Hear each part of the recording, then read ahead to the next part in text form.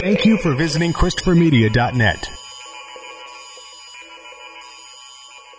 What's up, everyone? Freddie the Pizza Man here, host of the Pizza Man podcast. Now joining forces with ChristopherMedia.net. Subscribe to the podcast on iTunes, the Pizza Man podcast. And, of course, find all the podcasts on ChristopherMedia.net. We talk Detroit sports. I bring on guests, passions, opinions, all for Detroit sports and more. We even talk pizza. So thanks for tuning in and spread the word.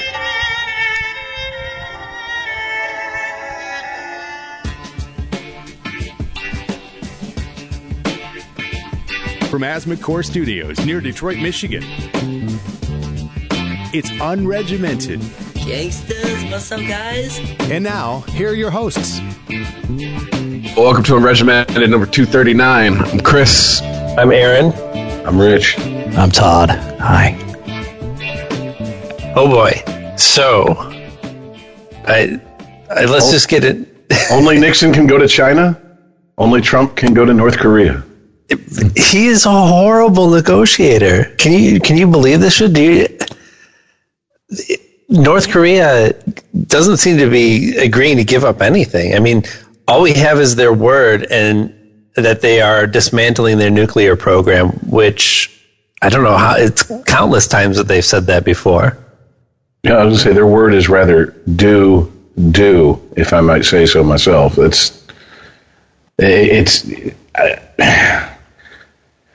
Hey, you know what? Winning. We're making America great again, folks. It's all that matters, right? That's all I hear. Well, before you shit on it completely, he did come out the next day and say, hey, if he doesn't keep his word, we're not stopping those war games. Sure, but well, first of all, he already got his photo op, right? He got his acceptance into the big leagues. The big league of world leaders. He's considered an equal with the American president. That's most of what he wanted, and you can't take that back. What did Trump want? What did Trump want all this, though? How does this? Give me the theatrical script here as far as Trump goes. What's the point of this? Is it to legitimize Trump? No, I think it just seems like something. It's something that he can negotiate that nobody else was able to. Right. That's something Trump's, he can say that he did that no other president did. Trump's spin on everything is like he's always got the better way to do it. That's why he walked away from the Iran deal and then tries to make a deal with North Korea, even though I don't know what this deal is going to look like with North Korea, but if it's going to have any teeth at all, it's going to involve a lot of the things that were involved with the Iran deal. Monitoring of sites, limiting of facilities and how they can process uranium and all that stuff. Mm-hmm. Yeah, but so it doesn't. I mean, on paper, it doesn't make sense. First of all, how can you go into a negotiation with another country right after walking away from a similar agreement with Iran? And also, what is the point behind his actions other than his own self-aggrandizement? Well, it's got to be. I mean, I understand it from North Korea's standpoint. I mean, they've been struggling to find world stage legitimacy for years. They've been isolated, and I understand it from that point of view. From Trump's point of view, though, I think you have to look at this through, as I said, the theatrics prism.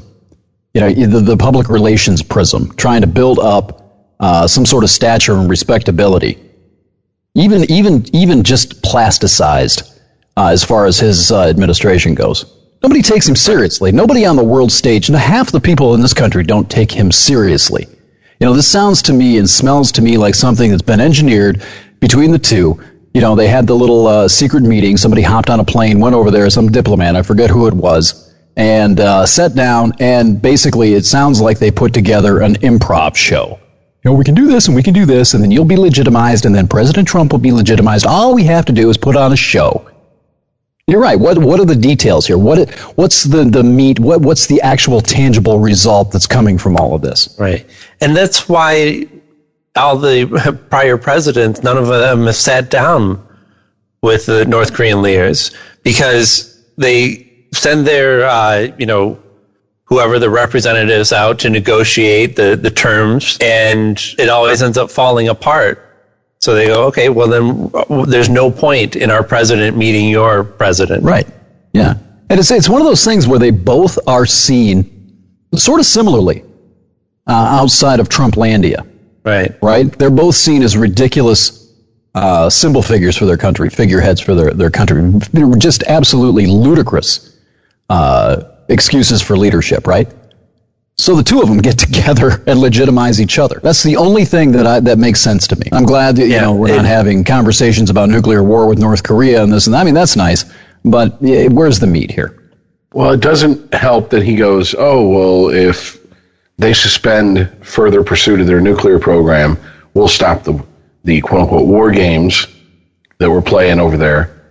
But didn't he say a few weeks ago that those are just too expensive to continue anyways? So if you were planning on putting it on the chopping block as is... That's true. I've forgotten about that. Yeah. Like, he is the worst salesman in the world. The first rule of sales is say your pitch and shut the fuck up. The next person to speak loses. No, and he just keeps talking. I think that's why Trump sees this as a win, because like you're saying, this is somebody that he can relate to on a certain level. I think that a big part of Trump's problem is that he feels like the other world leaders are not taking him seriously. Yeah, he's finding he's building an ally, a coalition of the batshit. Right. He can't sit down with Merkel. He can't sit down with the UK or France or whoever else. I mean, he had a meeting with the Prime Minister from France. I think that's what they call it. Is it a French Prime Minister? Yeah, and it went terribly. Look at what happened with Trudeau. He sits down with him, a G7 meeting, and he can't even get through that without turning it into some hair-pulling fight. So what does he have to do? He's got to go find somebody that he can relate to. He's ostracized by the rest of the world. So what can he do? He's got to go to the most batshit leader, the one who's closest to where he is on the world stage, and create a sort of a partnership with this nut job. Because he's a nut job. He's seen as a nut job. He needs friends. Yeah. That's the only thing that makes sense to me. The one ability he has that I don't think he gets credit for, if credit's the right word, is he is amazing at talking shit to world leaders who usually don't play that game and dragging them down to his level to the point where they feel the need to talk shit. Right. And then he goes, see, I won. They're just as petty as anybody else. Look at him. Well, a lot of that is due to the position he's in. I mean, I don't think you can effectively ignore the president of the United States. If he was president of, Guatemala, and he was acting like that, nobody would even bother. But you can't do that with the U.S. We're too strong, too powerful, and too much of an influence. Isn't he the perfect president for our country right now? It's just all about winning. Yes. And again, I always come back to me and you, Todd, seem to be on the same page with this. We built this monster. He's a reflection of us. I've said that a number of times. The media and politics doesn't drive us; it reflects us, and I think he's a perfect reflection of who and where we are. Well, that's scary then, because I mean, this last week was really scary. We've kind of been talking about the North Korea thing as in isolation of its own event, but this was right on the tail of the G7, where he went into it saying that he doesn't understand why Russia isn't involved, right? He wants Russia to be involved in these decisions with world leaders, shuns the most of them at the meetings, and then goes to have this North Korean summit and comes back and talks about how much Kim Jong-un loves his people, what a strong leader he is. Bizarre, isn't it? Like you're right, Chris. He has some moments where he's talking strong about it, like, if they're not going to hold up their end of the deal, we're not going to hold up ours. But he has glowing things to say about the leader of North Korea in the same week that he's talking shit about the Canadian Prime Minister. Yeah, and he's turned into Putin's biggest PR guy. across the board since the election. Now, you can say what you want about the collusion and the Russian interference and all that stuff, but you can't deny that every opportunity he gets, he advocates for Russia. And he's doing the same thing in some sense with North Korea. Why is that? Well, Russia, who has been an ally at one time when they were able to, was propping up North Korea, has been speaking out against these what they call war games on the border of North Korea. That's what Trump is looking to give up. Mm-hmm. Is these I forget what they actually refer to them as, but they're just military exercises, I think is the phrase. Yeah. And North Korea, every time they happen, this is when North Korea starts acting up, making threats, talking really big about their arsenal and blah, blah, blah. And Russia talks about, the unfair oppression of America and South Korea. So, really got for you, Todd, is maybe it's keep your friends close and your enemies closer. Yeah, that is something. That's all I got. Yeah, but that doesn't make any sense. guys, he's instead like fuck my friends. Let me make friends with my enemies. I think we're thinking, we're overthinking it so hard. We're shooting right past it. You just have to look at his track record with people. No matter how much he insults them, if they turn around and kiss his ass, he starts singing their praises. And who knows what was said between those two. Maybe little Kim fucking kissed his ass and he was like, oh, well, that's all I needed. Thank you. And so he loves his people. Yeah. Yeah. He's done it to people in his own administration. He's done it to his political opponents. He's done it to his critics. Anybody who dares question him, who dares even, let alone speak ill of him, he goes, 0 to 100, just scorched earth policy attack. And the minute that they say anything kind about him, he's back to singing their praises. I get where you're coming from. I'm more concerned, though, about North Korea is considered a Russian ally, right? Yeah. They're friendly, they're friends, North Korea, China, Russia. Go ahead. Yeah, that was like the largest communist country outside of Russia.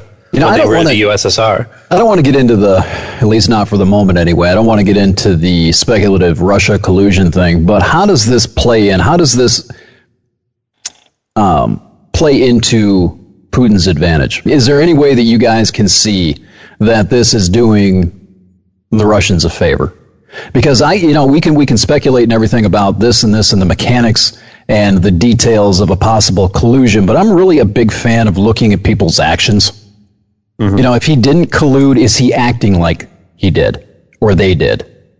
Honestly, yeah, you don't really have a good option here. Either he actively colluded or he is being manipulated.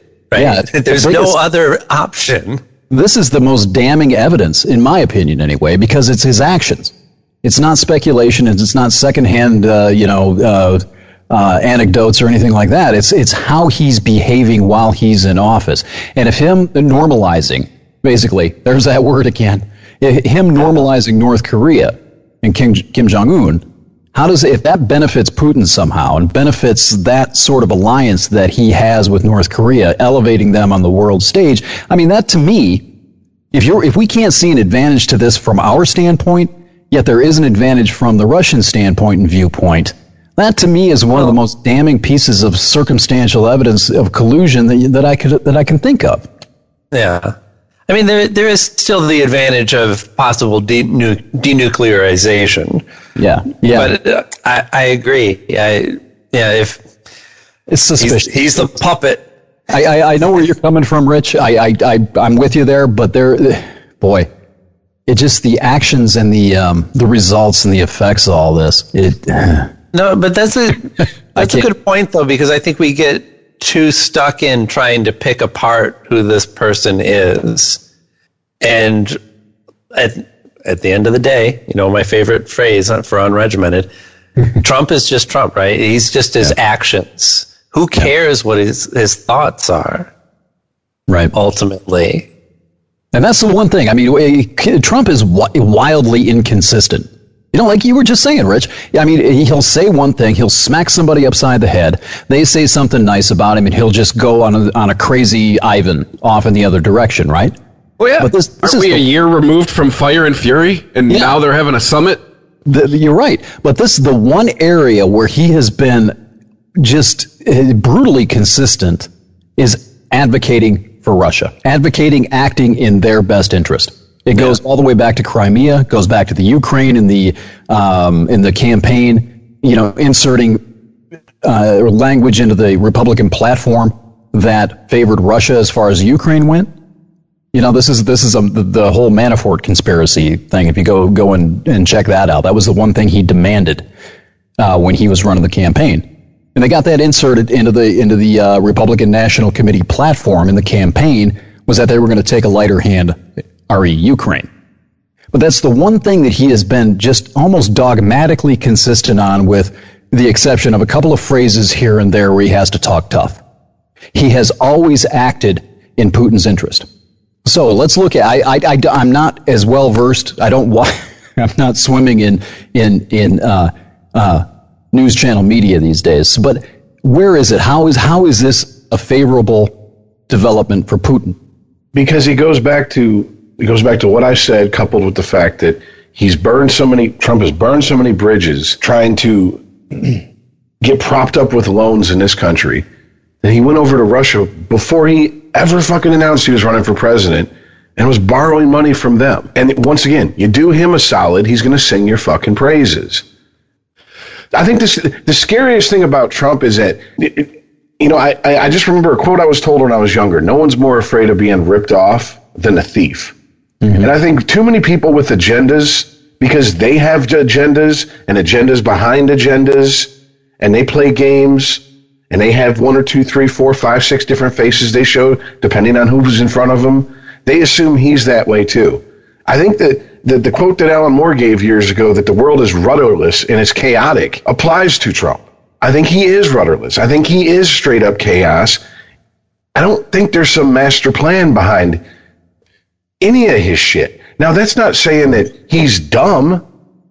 He's obviously not. He has the intelligence or the wisdom to excel, to get where he's at. He knows how to play a crowd. Yeah. Well, he's got a certain kind of street smarts, but he doesn't have an intelligence, like a self-awareness type of. But see, that's all. Once again, that's why he's so easily manipulated. Aaron, we do this every week. Window dressing we're arguing about window dressing in a house on fire. It does not matter. The point is that he was able to bullshit enough people to go, I'm going to vote for fucking Donald Trump, someone who has absolutely no experience. Dismiss him. You cannot dismiss him as stupid. You don't get in that position. I don't care if you agree with him. I don't care what his motivation is, even if it's just generalized chaos, as Chris says, or as Aaron says. Even if it's that, he has a level of genius within that. It's ridiculous to dismiss the man for everything he's done, right or wrong, successful, unsuccessful, whatever, the position he's in. You can't dismiss that. He has something. Dumb people just don't fall into the presidency. No. And Todd, to answer your question about how does this benefit Putin, you guys looked at a map lately? Russia, North Korea, both border China. Yeah. Could this be something to align against China? One other counterpoint I wanted to make to you, Rich, as far as the chaos analysis, as far as he goes, just one quick thing. I agree with you, and again, you're right about that, with one exception, and that is the consistency with which he acts in Putin's interest. There is very little chaos there. Well, that's what I'm saying. I mean, that's a straight road. I think that he's working in Putin's interest. He's being manipulated by him. Well, that's kind of where I'm going. I can't say that for sure. I don't know that for sure, but he's sure as fuck acting like he is. Well, it keeps the heat off of Putin. We're so busy paying attention to this dancing monkey who's our president that we're really not really. We speak of Russia as this collective, like the last starving person in Russia is somehow in on this shit, and that's the way it's presented to us because we can't think in nuanced terms enough to go, no, it's a few people at the top of the pyramid in that country that propped him up financially, that he, once again, anyone who helps him, right? Anyone who helps him is his buddy. Anyone who speaks well of him is his buddy.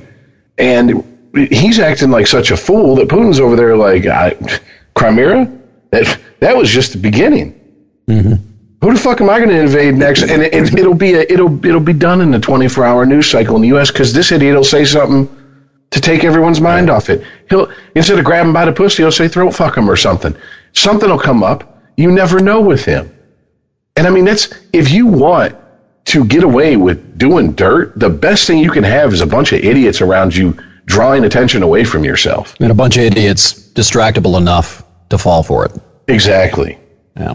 Exactly. Squirrel. I mean, it's just like this shit with the FBI with him. You know, it comes out that, if I got my facts straight, forgive me because I was trying to read up on this earlier today and listen to a few different news sources, but it comes out that that they were actually investigating Hillary. Well, no, we've talked about that. I mean, that you're not gonna sway them either way. He's Jesus now. Exactly. Mm-hmm. So he set up perfect situations to just go. I mean, the whole fake news, alternative facts. It's brilliant. That is the first thing a totalitarian government does when they move in is to completely discredit the press because that's the only thing that can keep an eye on them and, in theory at least, keep politicians honest. Now I don't believe that. Well, it goes both ways. You know, it's not just him that's doing that. I mean, you don't have anybody, very few people that are left now that will look at the news objectively and say, okay, does this make sense? Does this seem right? And very, very few outlets that actually present an objective viewpoint on fact either. So, I mean, I get where it was the very first thing he did when he announced his candidacy. He started attacking the press and the fake news thing came out, right?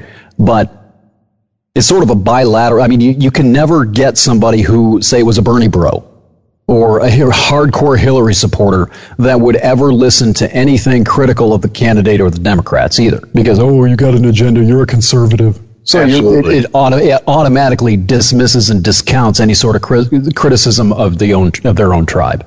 This isn't anything new either. I mean, we've seen it with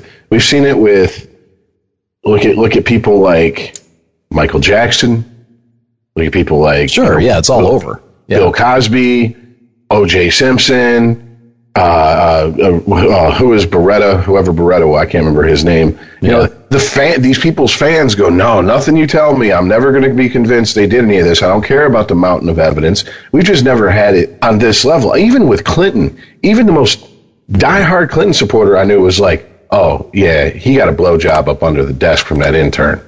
Right. Even before he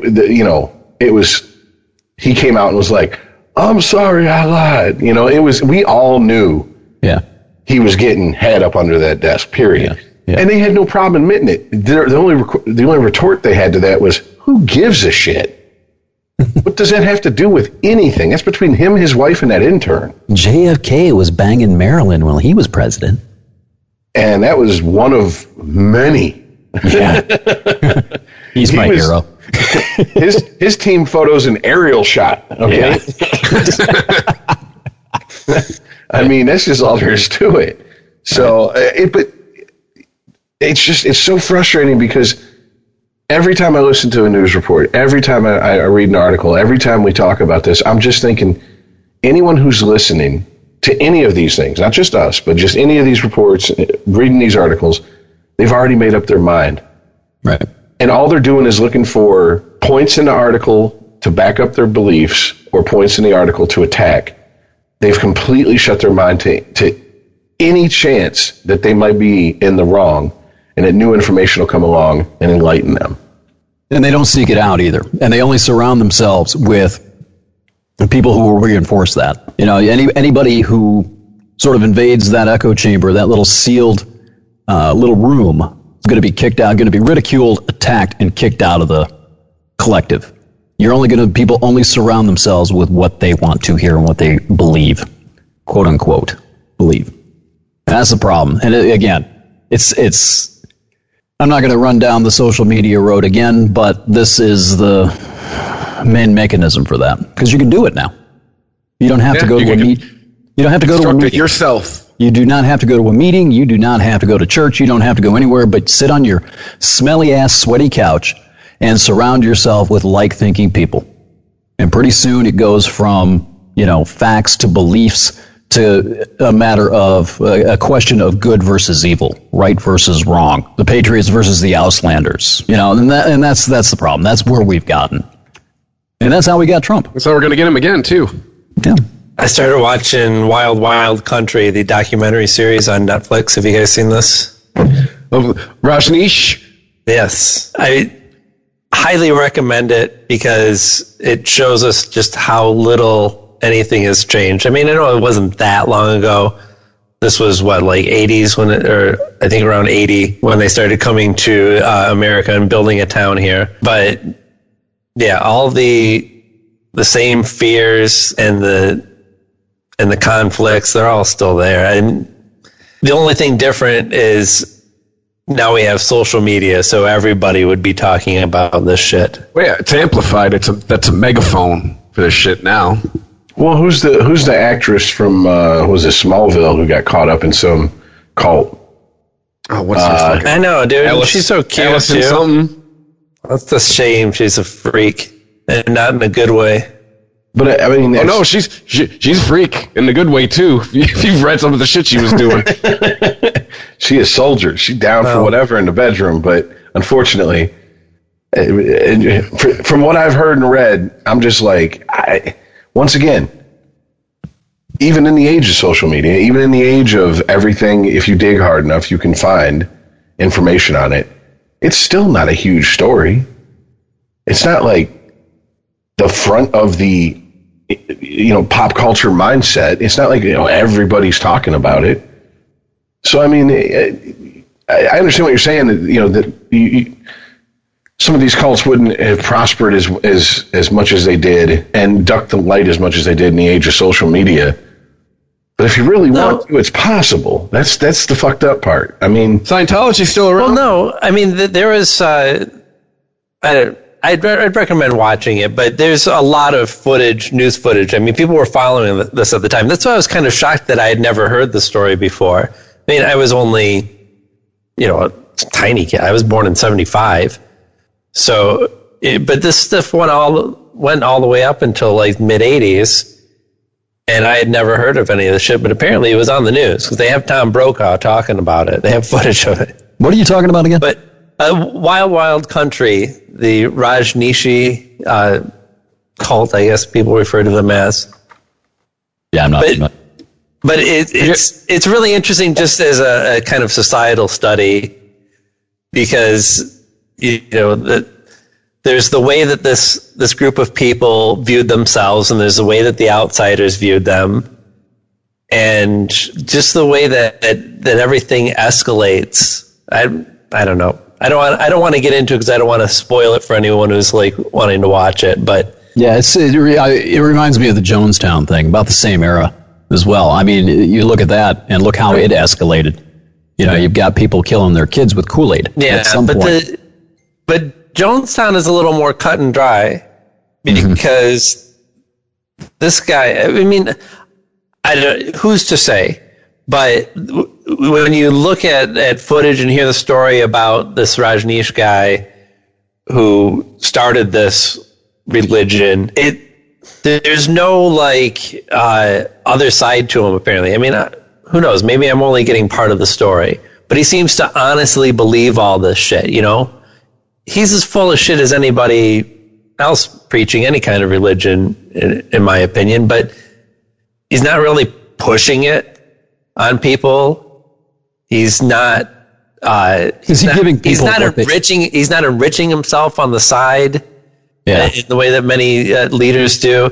I mean, Jim Jones was a Christian who was just a fucking crazy egomaniac, and when he found himself at the end of the road, he wanted to take everyone with him. Right, David Koresh kind of thing. Right. Yeah, there's another documentary that's on Netflix called Holy Hell. That sounds like, from the way you're describing this, is sort of down that line as well. But this guy was getting all the tail he could get. I think he was gay or bisexual, and he was fucking everybody within that. But what he was doing, his trick was that he was feeding people what they wanted. He was, feeding either the ego or giving people a sense of purpose, a sense of meaning. And he didn't have to do a whole hell of a lot of brainwashing. As long as he could give people that one thing that they were seeking, they would believe anything he said and do it. And from what I can tell from the footage and in this documentary about the Rajneeshis, all they wanted was to just build their own community the way that they saw fit.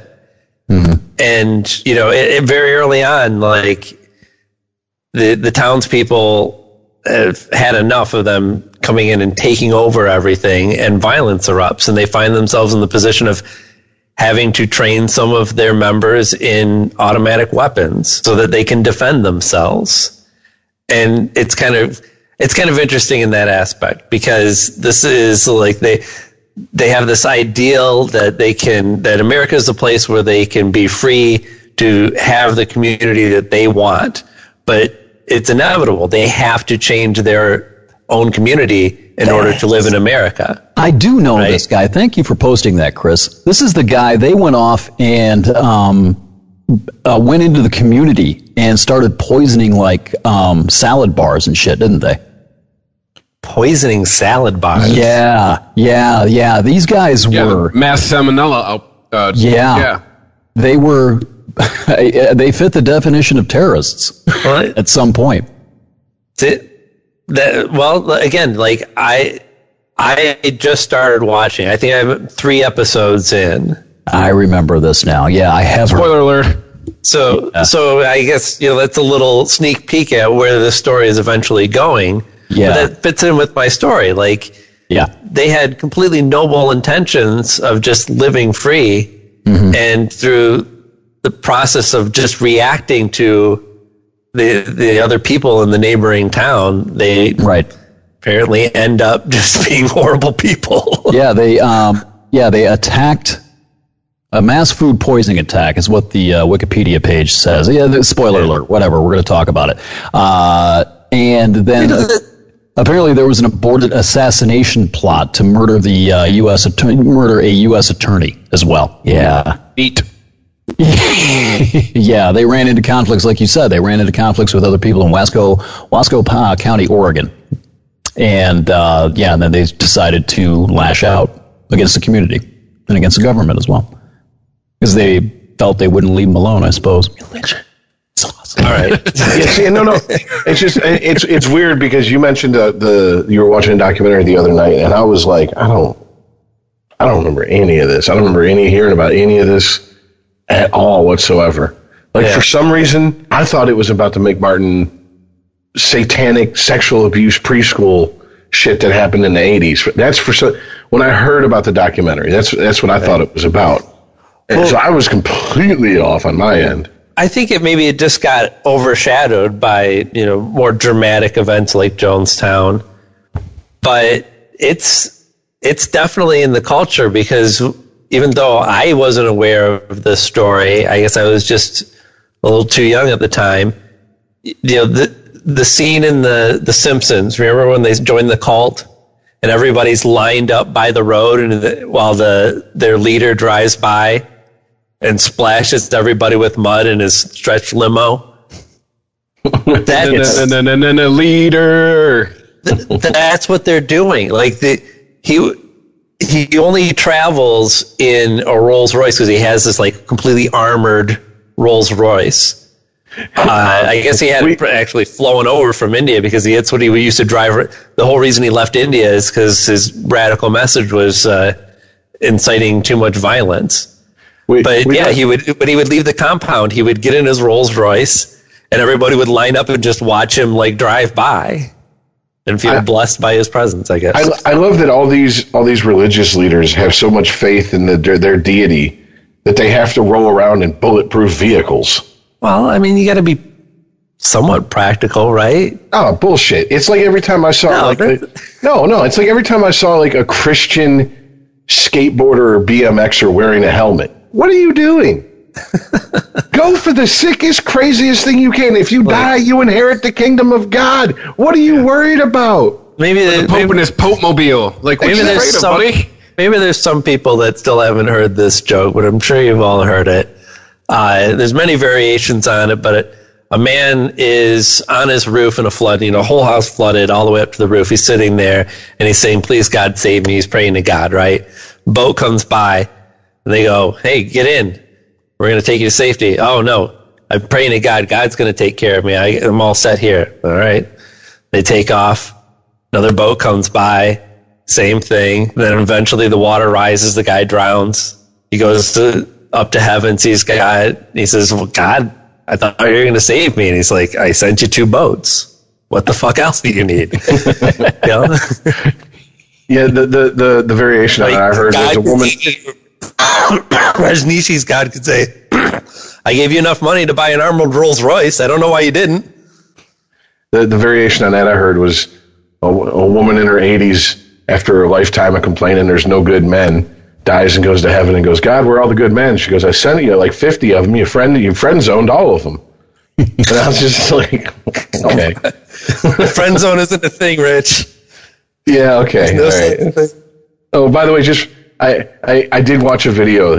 I have to get you guys' opinion on this. I'm sorry, because speaking of cults, hive minds, it's amazing to watch the groups on the far reaches of the left and right splinter and start ripping each other apart and attacking each other, because there's now been a couple books published on it, but it's called Political Lesbianism, that claims that being heterosexual or lesbian is a choice, and if you're a good feminist, you will choose to be a lesbian because fucking men just adds to the patriarchy. Oh my God. Right. Wow. But isn't there a term for it? Oh, I don't know. All I know is that people a biology textbook or what? No, isn't that what a TERF is? Oh, TERF. Yeah. But that's just trans exclusionary, right? That's they're radical rad femmes or whatever they're called. But yeah, that's they don't believe that like male to female transgendered people should be accepted as women because they weren't born into the struggle. Very similar. But yeah, I just think they know that to make more feminists, you need men. Are they aware of this? Well, I just think it's amazing that we've went so full circle that it used to be the Christian right saying it's a choice, right? And now you got and they're on the far right, and now you got the far left saying the same thing. And then when you say, if you dare say something like horseshoe theory, flip sides of the same coin, they both get on their high horses and do their best to just tear you down. And it's like, you are exactly the same. You're a cult. This is groupthink. Nobody is praised for having an independent thought. If you do not adhere to our set in stone until we change them, and then it gets very 1984-ish. We've always been at war with Eurasia. Yeah. We've always been at war. It's never been any different, no matter what you think or say. It turns into that. And it's just, it blows my mind that I'm sitting here watching a video from a feminist talk about how being gay is a choice. And I'm just going, this was hate speech. This is, 3-4 years ago. What this is, it's almost like there are certain segments, admittedly radical segments of the population that is trying to turn. It's almost like they're trying to create a world where man is the new Juden. You know what I mean? Juden? Yeah, the new Jew. Oh. You see what I'm saying as far as the far-right Nazi sort of mentality? And people always ask, well, how does this happen in Germany? How do you start extinguishing an entire segment of the population? That's kind of the same. You're running down that road when you start talking this way. Everything male is dirty, filthy, wrong, and creating problems within the society and needs to be ostracized and go away. It's the same fucking thinking. It's exactly the same. I guess because I try to... I'm sorry, go ahead, Aaron. I was just going to say that we're probably not too far off from the solution here. With cloning technology and terraforming of planets, we can literally have men move to Mars. I'm there. and have sex robots and have women move to Venus. Your girlfriend and still they can all clone themselves. She can't hear me say I'm there to it. She doesn't understand what I'm saying that to. Thank God. She's over there working. I'm there, honey. Here's the finger. As much as I try to without being so open-minded, my brain falls out of my fucking skull. As much as I try to understand where someone is coming from, I can understand a woman who maybe was born into a family where there was nothing but drunk, abusive, whether it be physically, sexually, emotionally, whatever, men, and she grows up and she just has like, man, I can't stand men. They're all evil. Isn't the easiest thing to do in the world if you hate something is to leave it the fuck alone? No. That's what if I don't like you, I don't talk to you. It's that simple. Some of my coworkers, they figured it out. I disagree with you there. Maybe it's the easiest thing to do, but it's not the human nature thing to do. If you hate something that much, you want to do everything you can to brutalize it, to justify and give yourself justice and lash out at the source. Coin. Yeah. And it occurred to me at some point that, maybe there is a problem with equal rights and all this other stuff. But I'm a white man. I am not required by national or even universal law to burden your cross. I'm not required to do that. And at some point, you're going to turn me and a lot of other people. It's exactly what you were talking about, Rich. You keep this up, you run down this path, and you're gonna make me burden mine. And you're gonna turn me into an enemy. There has to be, again, it comes back to the stuff that I was talking about with natural balance. You can run all the way off to one extreme if you want, but there will be balance. And that means that the people that your extremism is attacking, they're going to radicalize themselves against you to an equal proportion. You see what I mean?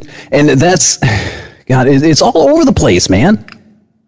Everywhere. People are just yanking on the rubber band on both ends. And at some point, it's going to snap. I have no problem with women being treated the same as everybody else. None whatsoever.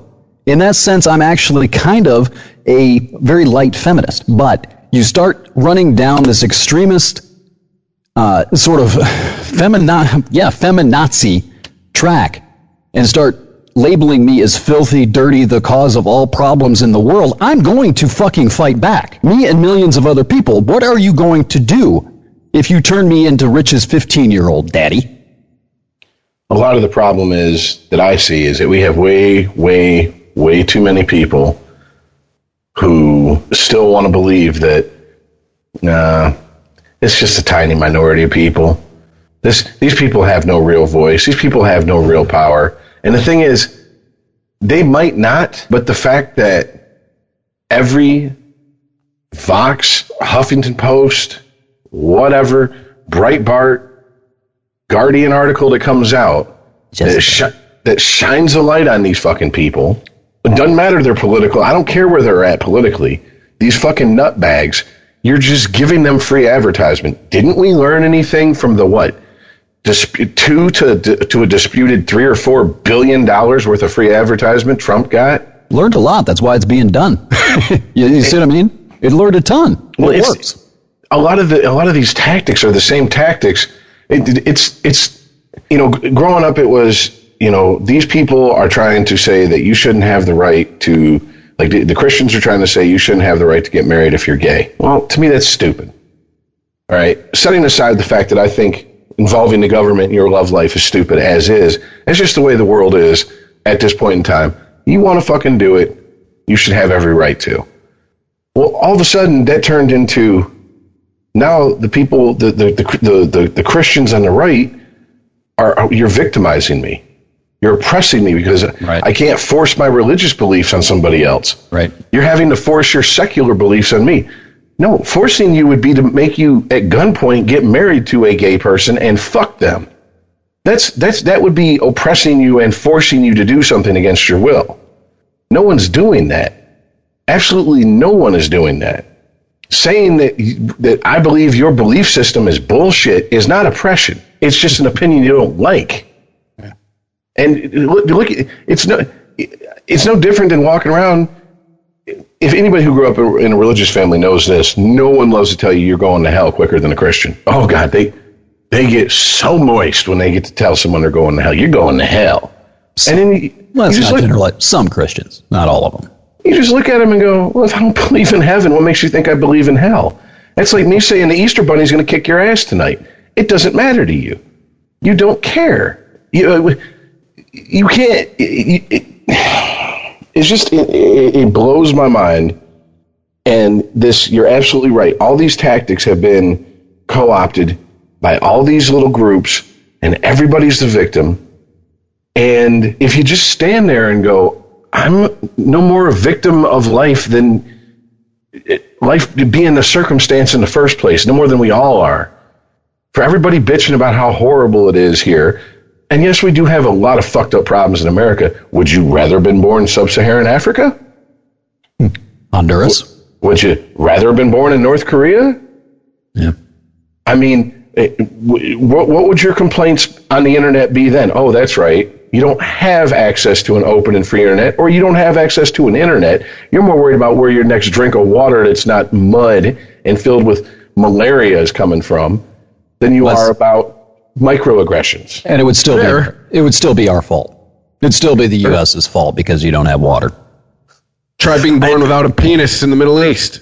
I read a tweet today that said something to the fact of the problem with America is that every time you investigate one fuck up, you find like 8 other greater fuck ups that this country did. I'm like, well, isn't that called progress? Like, don't you have to go through the first of all, we can agree that America is not perfect, right? Most of us, I think, can agree that it's not perfect, but it's got a better track record than most countries so far.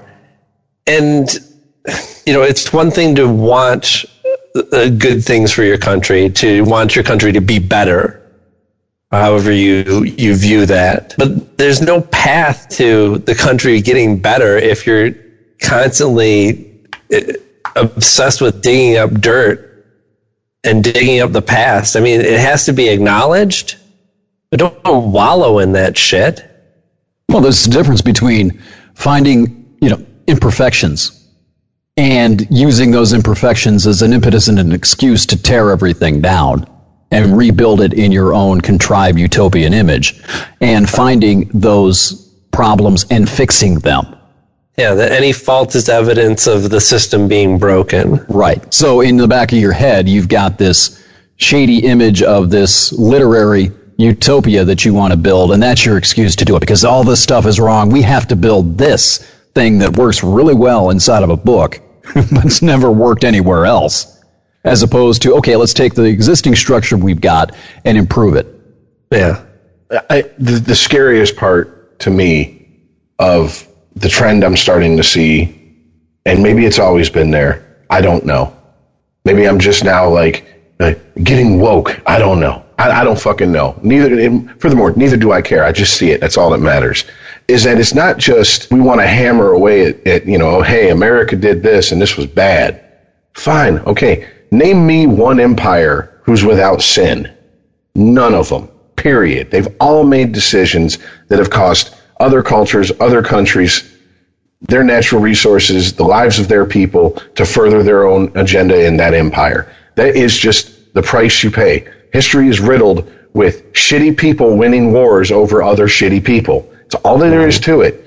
Get off your high horse. You're never going to change that. What scares me is the fact that the retconning of history to fit agendas nowadays.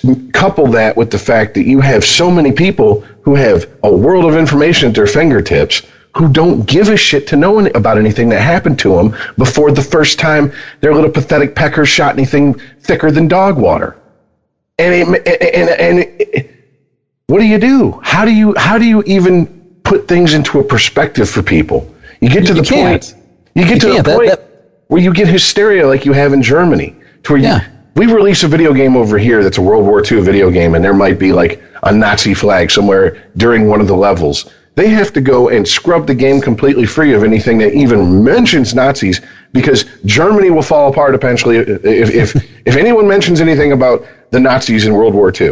Right. Get the fuck out of here. Stop acting. Don't act like you're doing it for some altruistic reasons, like, well, we want to be sensitive and culturally sensitive. No, ultimately it's about, we're going to beat ourselves up before anyone else can beat us up. It's that self-depreciating humor, theory. I'm going to make fun of. It's that 8 Mile rap battle theory. I'm going to tell you everything that you're about to fucking call me out on before you can say it. Now tell these people something they don't know about me. That's what they're doing, and then they're hoping, and we're set up for it now, that a couple more generations down the road, these people will have no concept of what happened during World War II. These people will have no concept that the average German soldier was not a Nazi. That Nazis were an exclusive party inside of Germany. No, the average German soldier was conscripted at some point. Exactly. They had no idea what the fuck was going on. Right. The Nazis had complete villages and towns and cities you could not set foot in unless you were a member of the Nazi party. Well, there's a couple of things there, too. They also had complete control of the media. As you said, as you aptly pointed out earlier, the first thing you do when you're a totalitarian state is attack the free press. And eventually, the only information Germans were getting was the information that was approved and put forth by Goebbels and Hitler, Goering, whoever else, right? So they didn't know any better. Now, this was, a long time before the internet came along. So you were basically, you were dining on whatever intellectual fare was put in front of you at this very limited buffet back at that point in time. Absolutely. And the second point that I'm going to go back to how do you get people to seek out objective fact and truth? You can't do that. That is impossible. One of the Escaping the Cave podcasts I did, I mentioned that, and how I phrased it in that podcast, and I still believe that, is that you can't save anybody. People have the switch, the button that has to be pushed for people to seek out the truth, objective fact, information, question their own beliefs, and find the reality is an internal button. It's inside of the skull. You can't touch that button. It has to be done by the individual.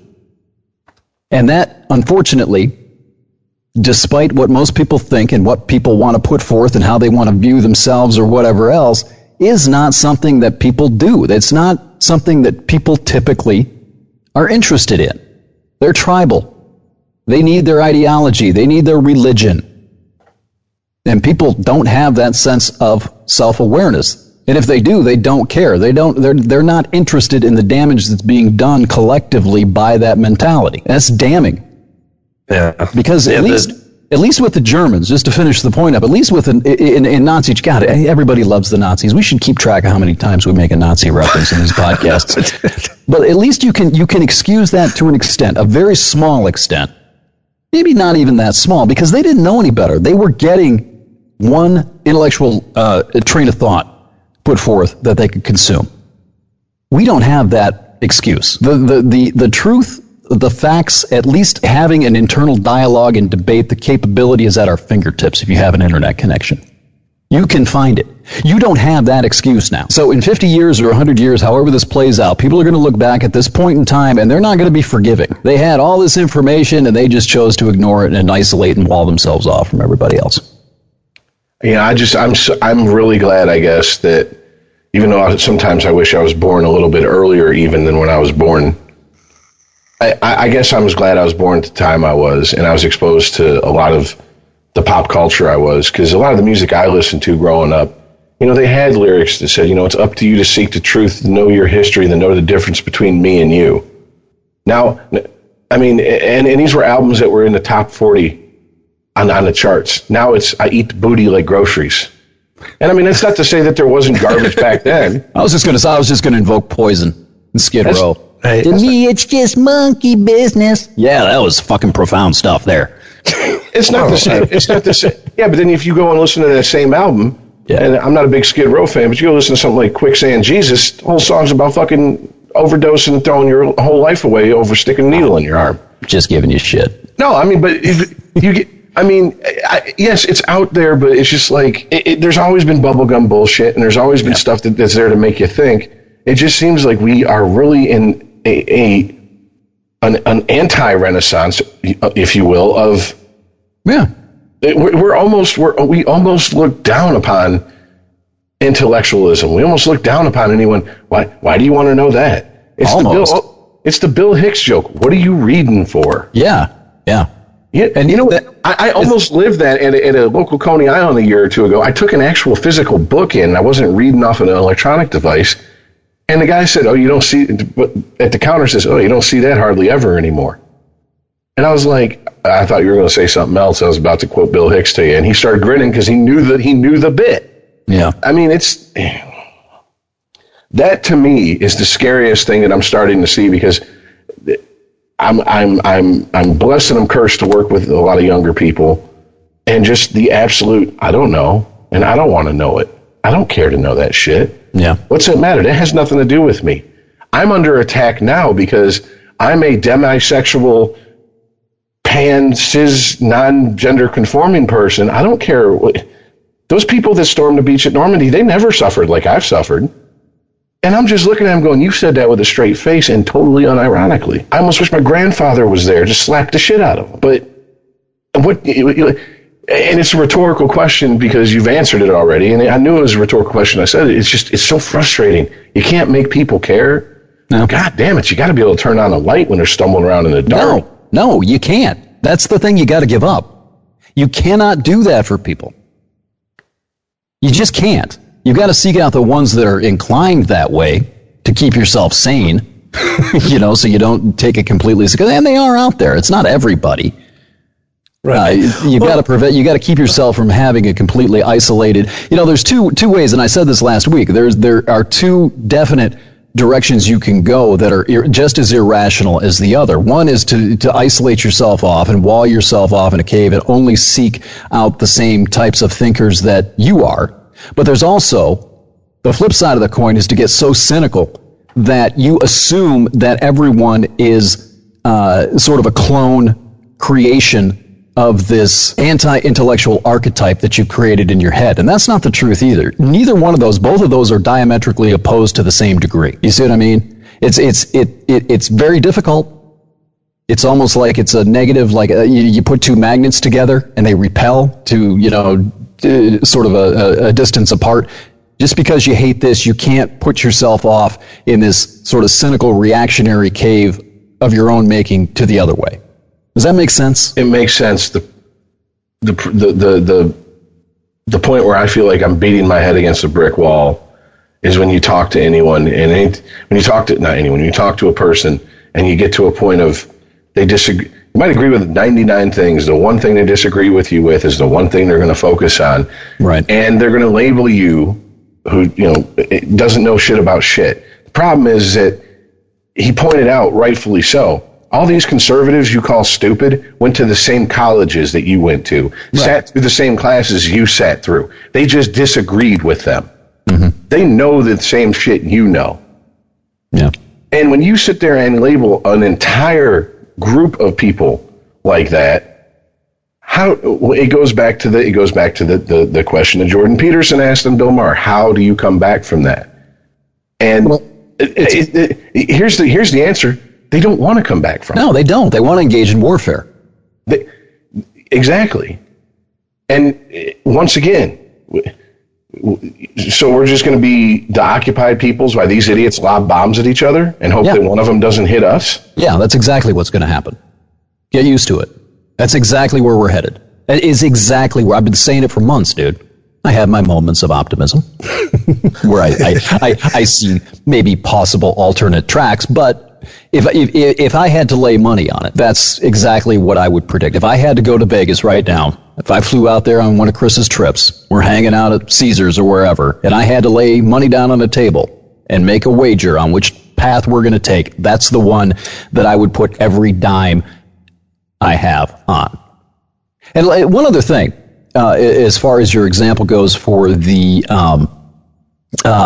generalizing that comes from the left, the right does the same thing. You've gone to Fox News, you've seen the comment sections, and you've seen all these conservatives that will throw the word libtard around and say liberalism or progressivism is a social or a mental disease and everything. Yeah, it's not exclusive to either camp. And that's the problem. And I think the solution, if you're asking, I'm not sure if you are, I heard the word how in there a couple of times. You have to just cut those people off. You have to cut the infected limb off out of your social life. You're not going to change those people. You have to find the people who are interested in good discussions, good conversations, who do have an open mind, who are willing to sit quietly, listen, and ask themselves if maybe they were wrong about some things. Ask themselves if it's even possible, remotely possible, that both of the dogmas, both of the ideological religions are in some way wrong. But also, what's right about both of them? And where's the compromise? Where's the middle ground? Because if you can't figure that out, if you can't find enough people who are willing to do that, then that throwing bombs over your house as you sit inside cowering while these two religions do warfare in the street, it's going to come. If you don't figure that out. Not you, but if we don't figure that out. Todd, you brought up two dirty words. Well, you indirectly brought up two dirty words nowadays: introspection and accountability. Yeah, don't forget compromise. Yeah. Three dirty words. Yeah, sorry. The C word, right? Yeah. Like, it might have been, I don't know at what point, like, hey, maybe I'm the fucked up one. Or maybe I fucked up. When did that go away?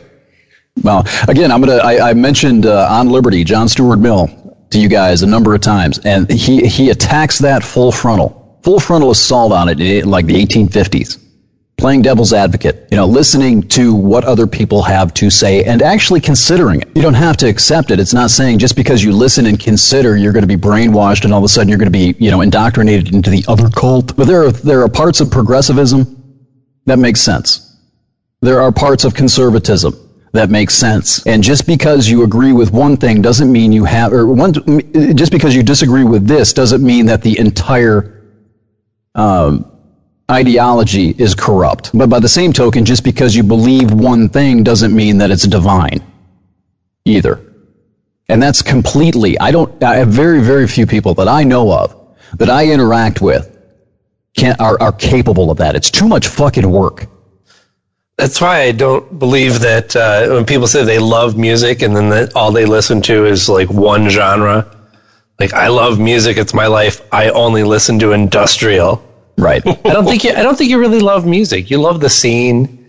You love being part of something or whatever. What about the ones that mock hip hop at the same time? You see what I mean? Right. I love music. If you loved music, you'd find good music everywhere. Right. I listen to both kinds of music, country and Western.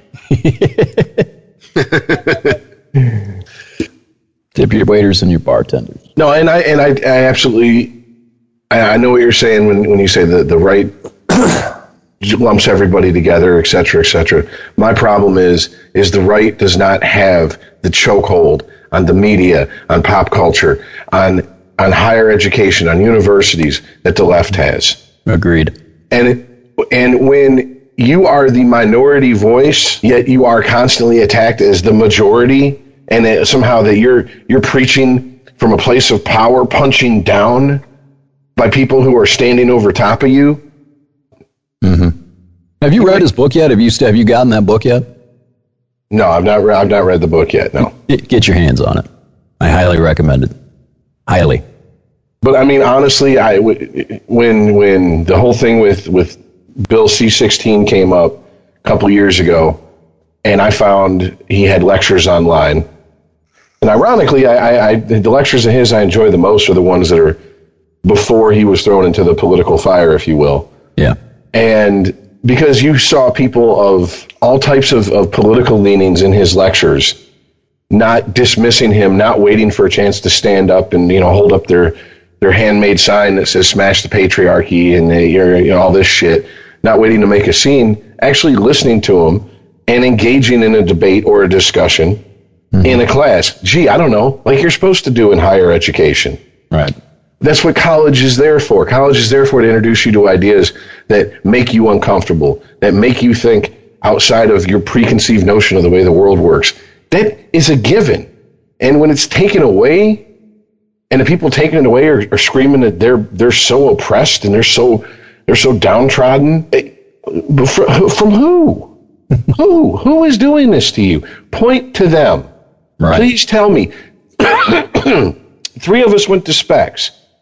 if all three of us had went to Specs at the same time and we all three had a problem with a professor, and we managed to get, let's say, 15 other people, fuck it, let's make it an even 20, 17 other people to agree with us, and we walked in the front door and started throwing a shit fit and holding up signs and chanting because we wanted this instructor gone, they'd have very, probably not so politely shown us the front door and said, thanks for the money, now get the fuck out of here. Yeah. Nowadays, that's how you get a teacher, a professor you don't agree with, out of there. Well, yeah, I highly, I'm going to say this one more time, and I know I'm being redundant, but get the book. Because he gets into this pretty well in detail in part of that book. The problem with the indoctrination in higher education. And he comes from a place, considering his history up there in Canada with the university system, where he can speak knowledgeably upon this. It affected him directly. And one other thing, before we move on too far from this, you mentioned the media control of the left, right?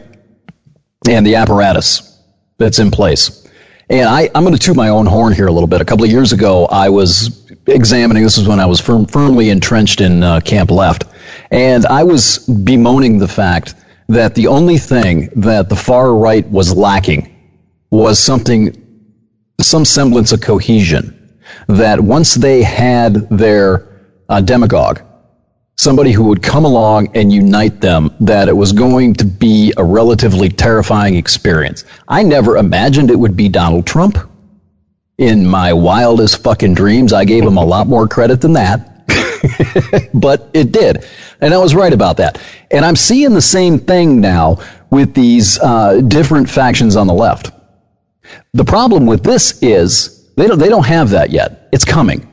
Their Trump is coming. He's out there right now, plotting. And he's going to be just as batshit to the other side of the extreme as Donald Trump was to the right. And the thing that should terrify everybody is that he's going to have almost the entire media apparatus at his disposal. Trump didn't have that. He had Fox News. He had Breitbart, Fringe. Well, I wouldn't call Fox News fringe. It's a concentrated, consolidated conservative media outlet. That's why their ratings are so huge. It's one, whereas the liberals have several, right? You get that liberal demagogue and prop him up, get him in a position of power and influence. He's got the entire media apparatus at his disposal. That should be terrifying. Well, the more terrifying thing to me is that the stage is being set by people who I thought should know better. Case in point, this last week with Bill Maher, basically saying, "Yeah, I'd rather the country go into recession." Yeah, than I thought that Trump, was fucked up. Than for Trump to succeed because we're losing our democracy. Well, we're not all worth millions, Bill. Yeah, I mean, we wouldn't all come out of this, as clean as you would. This shows what the assholes on the right have been preaching to Billy Bob and Amanda Lee in the middle of the country. They weren't wrong. A lot of the stuff. They were absolutely right. Yeah. These people are so entrenched in their own little bubble, their limousine liberal bubble, that they don't understand that if another 2008 happens in the next 10 years, we might not recover as quick this time. And if we do recover, we might not even look like the same country that it was before 2008. And we might not look like the same country as it is now. And I'm not talking about diversity for the sake of diversity. I'm talking about, we went in the span of 20 years from two people living together could work one job each and support themselves, to now it might take 2-3 jobs for those two people to work. Mm-hmm. Now, whether that be a Lyft, an Uber, 2 part-time jobs, a hustle on the side, whatever the fuck. And I mean, I said this last week and you were like, yeah, but people get used to it. Yeah, but the problem is that there's eventually a point where you don't have any more hours in the day and you're not making enough money. And when the hole in my stomach gets fucking big enough, and God forbid the families who have to, the parents come home and the kids, we can't even afford to fucking go to work because we can't afford for anyone to watch our kids. So as a consequence, we can't afford to fucking even feed our kids half the time, except for the dollar menu at McDonald's, which we all know you live off that, you won't live for long. I mean, the shit just rolls downhill. And for someone like Bill Maher, of all fucking people, to sit there and be like, yeah, I'd rather we go into another recession. for that Michelle, who was the Michelle Wolf? Is that the chick that was the Correspondents' Dinner? Yeah. Had her show, and do you hope that negotiations with North Korea fail so Trump doesn't get credit? And it's like 73% of her audience agrees with that statement or wishes that the negotiations would fail. Really? You want to put us even further at odds with people, with a person who we've just sat here talking about, who we've been talking about for how long since he took over for his daddy? Can I give you a counterballast to that little poll? There was another one that came out this week just to show you how polarized to the batshit ends of the spectrum we are. There was a, I don't remember who did it, but somebody put together a hypothetical where if Trump had Comey shot, right? Right. That was Giuliani. Yeah, that was it. Thank you. Yeah. He could shoot Comey in the middle of the street and you couldn't prosecute him. Right. So somebody put together a poll saying, should he be prosecuted for shooting Comey? And on the other end, right, it was like 40 or 50% of Republicans said, no, he shouldn't be. I'm not kidding. I mean, now in the grand scheme of things, the people that were, it was like 70, I'm not even going to give this credit. 70%, only 70% of the people said, no, he shouldn't be prosecuted for having Comey shot. Only 70%. The Law and Order Party, ladies and gentlemen. Law and Order Party. Come on. Yeah, it's this, the religion, the fanaticism is really, to some degree, and I can't quantify it, to some degree, it's polluting with a syphilitic effect the body politic and the collective mind. Well, I mean, I understand hating someone and not wanting to see him do well on a personal level. Like if you hate Trump and Melania files for divorce, you're not gonna cry for that. You're not gonna cry for that failed marriage. But to wish harm upon your own country, that is the definition of cutting your nose off to spite your face. And let's understand something. Bill Maher will never go into recession. No. For him to say that is tone deaf, doesn't even begin. Short-sighted. Yeah. Yeah. Just from and this is all anyone on the right has to say. And as fucked up as it is. Go ahead. We lose you? Well, I'm just saying, I'm just starting to notice parallels between, I don't know, the mid-2000s and now. I mean, think about how, look at the thing with De Niro on Sunday, right? The whole fuck Trump thing. And just, if you think back, Bush's first term, he's a war criminal, worst president ever. Hollywood was united against him. We got a second term. I'm starting to notice a pattern here. Yeah, you're not wrong. Because people like De Niro, even if I agree with his sentiment, gets up in front of a bunch of people who were just one millimeter of butt cheek touching the seat, ready to jump up and burst into thunderous applause because they know De Niro, one, has made his money, two, his legacy set. He don't give a fuck if he gets blacklisted. But on top of that, he has nothing to worry about being blacklisted because he's preaching to the fucking choir. He is literally preaching to the people who will eat that shit up. Well, that takes no balls. It was about as brave as a touring band coming and saying, "We love Detroit." I know, right? I know, right? Yeah. We love this city. Way to go out on a limb there, Bob. Yeah, let's see somebody go up and say, "God bless Donald Trump," and see what happens. That takes balls. That would take bravery in that same scenario. I hope that Donald Trump's businesses fail. I hope his hair falls out. I hope he gets fatter and less healthy. Coronary. I don't necessarily, I'm right up to that line. I don't wish him any actual harm, but some repercussions for his actions would be appropriate. But I said this weeks ago when they started talking about having this meeting. I really do hope that it goes well. Give him the fucking Nobel Prize. Who cares? Bob Dylan has one. Doesn't matter anymore. Yeah, my life's not going to change. I don't give a shit who gets it. Yeah, right. Just think about this. Kid Rock has a National Association for the Advancement of Colored People award. Kid Rock. Dog whistle racist. That's how much these things mean. So I think, look, we're stuck with Trump, right? We understand that. So let's look at who he does work well with.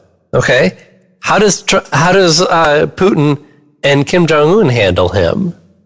Maybe we should take a little page from their books and actually figure out how to feed this guy's ego in the right way to get our agenda done. That's the only way. I mean, Democrats have tried that approach, but then they get slapped down by their own party immediately and they go slink back into their hole. But I think that's the reality that we're living in, is that, like Trudeau, if he wants to actually do something about these steel tariffs that he's upset about, he's got to know by now that going headlong into it might be good for his base, because they want to see that. They want to see him stand up to Trump, right? But is it going to do anything about the steel tariffs? Fuck no.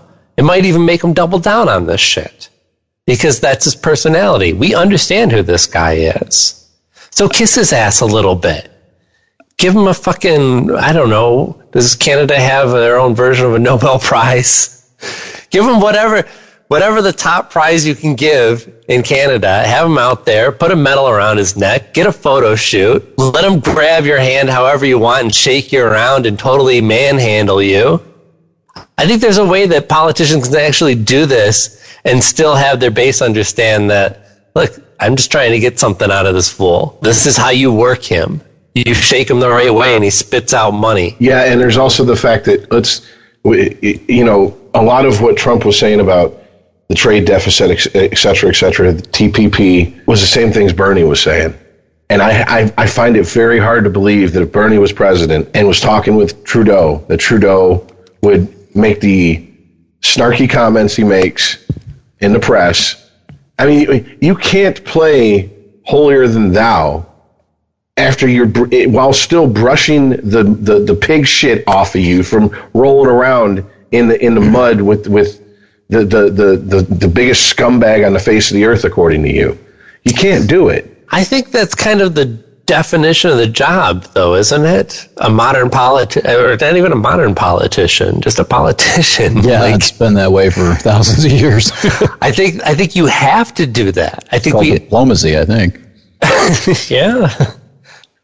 Yeah, but rolling around in the mud it's a given. I mean, it's like eating shit. Well, you roll around in the mud, you stand up muddy, and you declare yourself squeaky clean. Exactly. It's just like eating shit. Is it? No, because you go on. Think about it. You get elected. Let's say you get elected mayor of Detroit. Okay, well, someone brings you a big bowl, sets it down in front of you. It's a big old fucking bowl full of shit.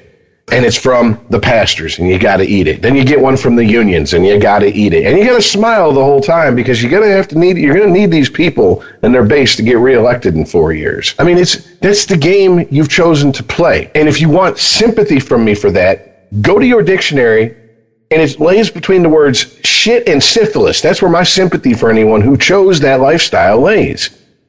To me, it's no different than if I choose to go into a line of work where my job is to kill people who are trying to kill me, and I'm going to complain and bitch and complain. Oh, this person shot back at me. What the hell's wrong with them? They're doing their job, same as I am, period.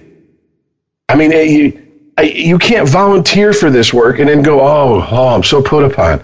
That doesn't work with me. Politicians get away with that shit way too much in this country. We have way too much sympathy for people who are our employees. And we don't see them like that. We see them as our leaders. First of all, I don't need a fucking leader, right? You're hired to do a job. Either do your job or we'll put someone in there who will do the job that we want. But that's not what politicians do, and they get a pass on that shit. And that's what I'm saying. If Bernie went over there and Bernie had done all the same shit Trump had done without all the fucking shit talking, but he had done all the same stuff, I highly doubt that the world press would be handling Bernie the same way they're handling Trump. No, but Fox News would be. Oh, well, that's Fox News is the Yes Network. Yeah. They're rooting for the Yankees no matter what. I mean, that's all there is to it. Yeah, and the other networks are rooting against the Yankees. They're Nesson. Exactly. New England Sports Network, Aaron. That's the Red Sox. Okay. The Red Sox don't like the Yankees, Aaron. Sports. I was going to say we need to check the dryer for his sports shirt that we can throw it on real quick. My brain recognizes sports reference. It just turns them into white noise. I got you. Yeah, that's how Aaron or Hannah Kendrick describes your missives. Oh, snap. Gotcha. Well, yeah, it is starting to look like it's a two-term president here, isn't it? Yeah. And we see less evidence of this so-called blue wave. Hold on, a lot more evidence of Republicans are actually speaking out against him, either just retiring or going away, or being sent away, and we'll find a Trump supporter to put in your place. Now, just in case we've added a couple hundred to the thousands upon thousands of unregimented listeners this week, let's do a little self-identification of our fundamental ideological leanings of the four of us on this show. I'll start. I'm sort of a left-leaning centrist at this point. I used to be far left, and now I'm sort of just to the left of center. What about you guys? I really don't even know where to plot myself on this graph. Yeah, I mean, I've taken that test several times. My dot always comes literally right. Self-identify. Give yourself an ideological mammogram here. Rub your titty and tell me what you feel. I don't care about the test. Where would you guys self-identify? Lefty libertarian. Libertarian that leans to the right. Ideological heretic. Chaotic neutral. I just hate it. I hate. No, honestly, I'm an egalitarian. I don't know. Because honestly, I don't know. This is the problem with this. We're having to dismiss or ignore certain beliefs of ourselves to align ourselves up with this, with an answer to this question. I mean, I've lived with Aaron. There's parts of Aaron that he's conservative about that has made me like go, oh, I didn't see that coming. There's parts of him he's like liberal about where I'm like, I damn sure didn't see that coming. Right. And I mean, Chris, I was respects with Chris, I thought Chris was a fucking commie. Really? I thought I've called him a teabagger once or twice. Yeah, but we're talking 19 years ago now. So, well, not that long. But I mean, don't put too much thought into it. I'm just what I'm trying to do. This isn't like I'm not going to put it on your epitaph or anything like that. But what triggered that question was where Aaron, who I consider historically anyway to be a little bit, you and I used to align quite well on the left, I thought. And when you can say that we're looking at a two-term presidency, you see what's coming. This isn't a bunch of conservatives sitting around the podcast campfire getting all dreamy-eyed about a second term for Trump. No, not at all. Hey. We see this from all over the spectrum. I think the four of us are almost. Any of you see him not getting reelected as things stand now? No, and you know who his best campaigners are? The people who hate him the most. Liberals. Yeah, they always were. It's hard to predict, certainly, but if the election was this year, there's no question. Right. It doesn't matter it doesn't matter who runs against him. They could have their own version of Trump. Yeah. I won't vote for it. If I had to vote, I've said it before, and I know it's heresy, but if I had to choose between Trump and whatever the fucking this sort of pseudo-communist incantation on the far left is becoming, I'll choose Trump if I had to vote today. I hate saying that. And considering where I come from, I've said this before, man, that is just, it's epic that I would even say those words would come out of my mouth. Well, I think if the left had their own true version of Trump, then it would also hold true that person would have no respect for the agenda of the people who voted for them. Right? I mean, Trump only became a conservative because he found an opening. Mm-hmm. They saw an opportunity. Right. And that's what the left is going to get. If they want their own version of Trump to run against him. I don't see that. I see the demagogue coming from the left end of the spectrum, and it's coming. I'll say it again. He's out there, or she's out there. It's going to be one of ideological purity. It's going to be the anti-Trump. That's the only way you can win. You've got their own version. I see. I'm looking at two different things then, because there's the opposite of Trump, which is what you're describing. The less version of the Trump would be the same empty promises that Trump had. I mean, he's I don't know. Look, the one thing coming from the far left right now, I think that if you had to define a distinctive trait on the far left, it's purity, ideological purity, right? Right. I guess I would describe it as superiority. Yeah, well, yeah, that's for sure. But I think that's what I'm seeing. I mean, you see it throughout the campuses. We were talking about Jordan Peterson on the campus, so therefore he had to endure the storm, the backlash, the outrage storm on the campus. That's what you're dealing with the left, I think. And I think that the demagogue that's going to come and unite all of these little factions is going to be one of ideological purity. Well, pristine. Then, if we're going to, but you're saying that this person is honestly going to be that pure, that they'll be. That's like the anti-Trump is like 100% legitimate. Who gives a shit? It doesn't matter. He's going to project it. Okay. That's neither here nor there. Well, here's we are saying the same thing. Here's what I think the better exercise is if you're going to build an anti-Trump, what is their political ideology? And you have to go on a case-by-case basis. And if you're going strictly to try to get the Trump haters and then you're going to count very little on the swing vote, the people who will vote either side of the political party, you're going to get Hillary times 100. You're going to get fuck the flyover states. You're going to get, you've had your shot, white people. You're going to get, Black Lives Matter storming a politician's pulpit, pushing them out of the way, and the politician sits there with their hands clasped in front of them and their head bowed, like they're a little child being called on the carpet. I don't think it can be a man.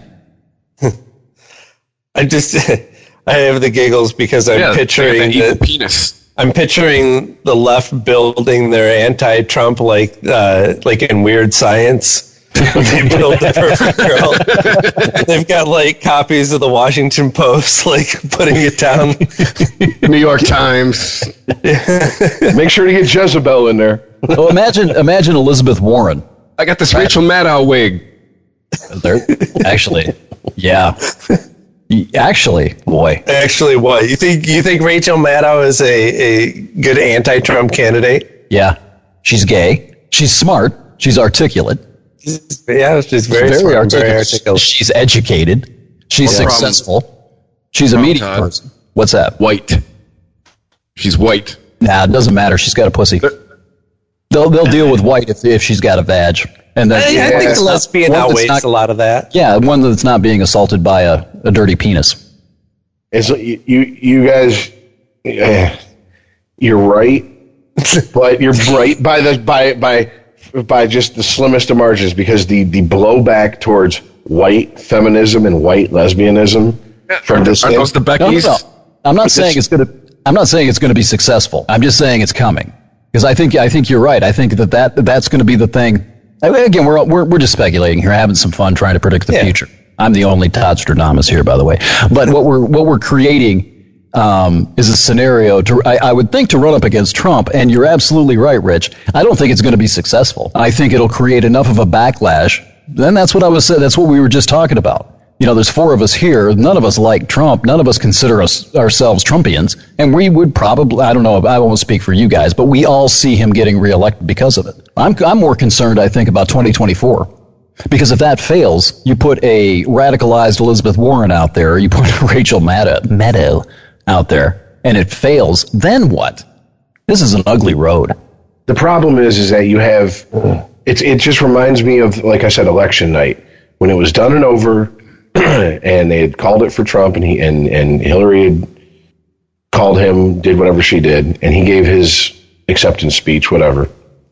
And I went to the store, and I was listening to the Air America on Sirius, the left-wing version of Fox News, and they were just like, we lost because we ignored the flyover states. We didn't do what Bill Clinton did. We didn't make those people believe and all this shit. And hearing that, and then literally the next day, not even 24 hours later, hearing the exact same host with the exact same fan base and caller base, and them saying, we didn't go far enough to the left. We didn't exclude white people enough. White women are to blame for Trump.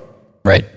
And I'm just going, you can't keep digging down that identity politics hole and expect to get anywhere. That's what I was talking about with the expecting me to bear your cross and turning me into a demon. You cannot do that. You can't create demons out of people and expect them to follow you, especially, like it or not, white people are still a majority in this country. Yeah, we went over the census figures a few podcasts ago. 70% of the country is still white people. White men, still a big demographic, kids. Yeah, they're half of that percentage. You want to alienate them, ostracize them, and create enemies out of them. Good fucking luck climbing that mountain. And here's the problem. If you actually sit down and have a conversation with a lot of people, if these people would sit down and have a conversation with the enemy, aka us, they would find that we're not that far off on the vast majority of our beliefs and how we see the world. I have to say, when I do the show with Corey and a subject comes up, I find myself saying, just because I don't agree with the thoughts that someone is having on the subject doesn't mean that I think their rights should be taken away or violated or withheld from them. At no point have I ever said that. Give yourself a plug. Who's Corey and what's the show? I just realized that I called him by his off-air name. People were like, Corey, I thought he did a show with a guy named Rye. It's nighttime conversations or discussions with Rich and Rye. But on the ChristopherMedia.net network. Yeah, there you go. And I mean, but I find myself having to say that. I find myself having to say that, and it pisses me off because it should be apparent. And the problem is that too many people assume, okay, case in point, the subject of should a 4-year-old be able to decide his own gender? I said flat out, no. No, I don't. You want to dress in girl clothes, dress in girl clothes. But you don't even understand the concept of gender at this point, especially the way social sciences are pushing it. You don't understand that at 4 years old. You know what I wanted to be at 4 years old? Wolverine. Yeah, 4-year-olds don't understand the concept that you can't have ice cream for every meal. Exactly. I wanted to be a cop. Jesus God. Yeah. You ever seen Bad Lieutenant? That's you.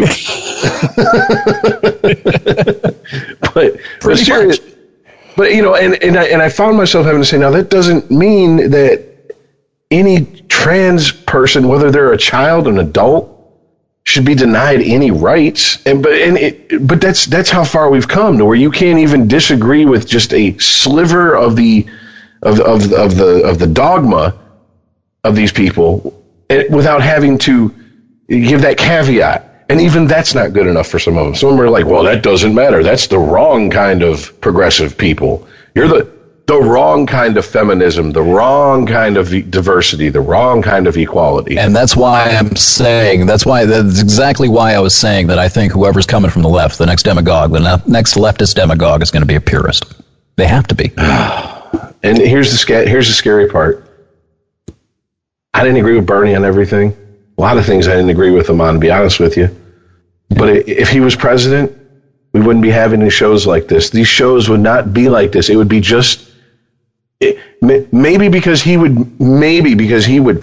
force some things through, right, and be fighting some battles that were historic, whether it be single payer or something along those lines. We would talk about that. Right. But it would be like Obama. We mostly ignored the rights attacks on Obama. Why? Because we knew you hated him from the get-go. Yep. Period. That's why the attacks on Trump are being ignored, aren't they? As far as collusion and everything else goes, there's no substance from the viewpoint of the right. There's no substance. The same as Benghazi was not a thing on the left because it's coming from the right and they just hate Obama. Same thing with collusion on the right. There's no substance because they just hate Trump. But to be honest, I clearly remember a show with Jay on where I said, how would you rate Obama as a president? I think I want to say he said like C-. And I asked him, okay, why such a low rating? And he just ran down the list. He's like, if you want to go by international law, he's a war criminal. All the drone strikes, the killing of innocents, et cetera, et cetera. U.S. citizens. None of us disagreed with him. Nope. I mean, that's the thing. That's what is missing. That's what people who go, you're a centrist, that's just a label that makes you comfortable. Mm-hmm. That's what that does. It does not affect me. I'm calling out politically agnostic. I'm calling out bullshit wherever I see it. Yeah. Well, you're gonna keep yourself busy. Well, but that's what I'm saying. That's not a centrist, a left, a right thing. That's just someone going, hey, I'm sorry, but I don't want to, you pissed your pants. You might want to go change them. You don't want to walk around with pissy pants all day. Right. And if you don't listen to me, then walk around smelling like piss. I don't give a shit.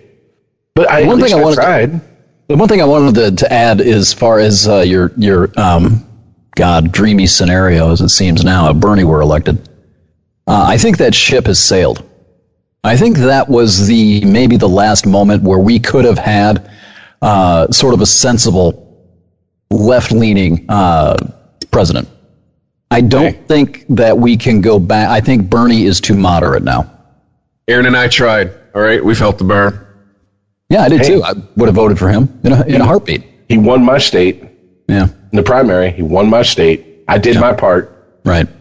But I don't think that Bernie Sanders, I think in 2 years' time, after 2 more years of Trump, after 2 more years of the radicalization, the bilateral radicalization that's happening, I don't think he could win. Oh, I don't think he's pure enough. No, and Trump would have a fucking field day with his age. Oh God, I'd love to see those debates. He would rip him apart just based on his how old he is. He would be what? What's the thing? Isn't Trump not that much younger than Bernie? I think we're about Trump's the same like age. 71.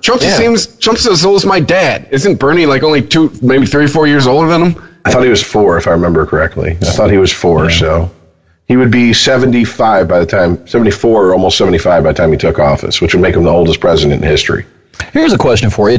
Let's run with the Rachel Maddow scenario, and they're debating on a national stage. Do you think Trump would call her a carpet muncher on national TV? Yeah, no. Why not?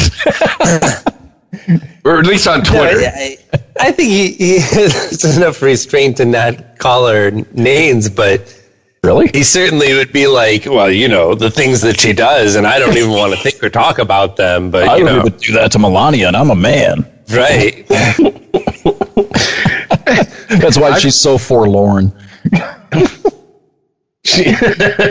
Politics are ridiculous, man. It's just ridiculous. I would think he would. I don't know, because who'd have thought he'd have said the shit he said? That's what I'm saying. I think he would go off script. I think he'd do it. I think he would probably say a lot of along the same lines of shit he said about Hillary. She's a nasty woman, et cetera, all that. Yeah. But I think if he's going for re-election, things would be leaked that he said. I don't think he would get up during a debate and be like, this dyke's part of the pink mafia. You know what I'm saying? I don't think he would go that far. Now, maybe if she pissed him off, which, I mean, it's, if she went the whole few good men, cross-examining, Jack Nicklaus route and pissed him off to the point where he's like, you damn right I fucking called you a carpet muncher, bitch, with your diesel dyke haircut. I mean, maybe, hey. Make America straight again. Seriously, with your dyke spike haircut, get the fuck out my face, bitch. I mean, maybe if he snapped, that'd get him out of office, and if that's the case, run, Rachel, run. I totally see him and Rachel Maddow on stage, tiptoeing around the lesbian issue, if not jumping full bore face first into it. See what I did there? But let's be honest, who gives a single fuck? Who anyone fucks? Seriously. Are you serious? Who gives do you want an answer to that? Is that rhetorical? A lot of people give a fuck. Raving conservatives or will pretend give a fuck about who you fuck. They will convince themselves they give a fuck. Yeah. And Dick Cheney's daughter is a lesbian, and they managed to rationalize putting him in office as vice president twice. They give a fuck about who certain people fuck. Right. Depends on if they like you or if they're in your religion or not. Mm-hmm. If they don't like you, you're sick. Yep. If they do like you, maybe you're troubled. We love the sinner, we hate the sin. That condescending horse shit. Oh, yeah. There you go. Oh, America. But you don't know how to separate the two, so you can't say that.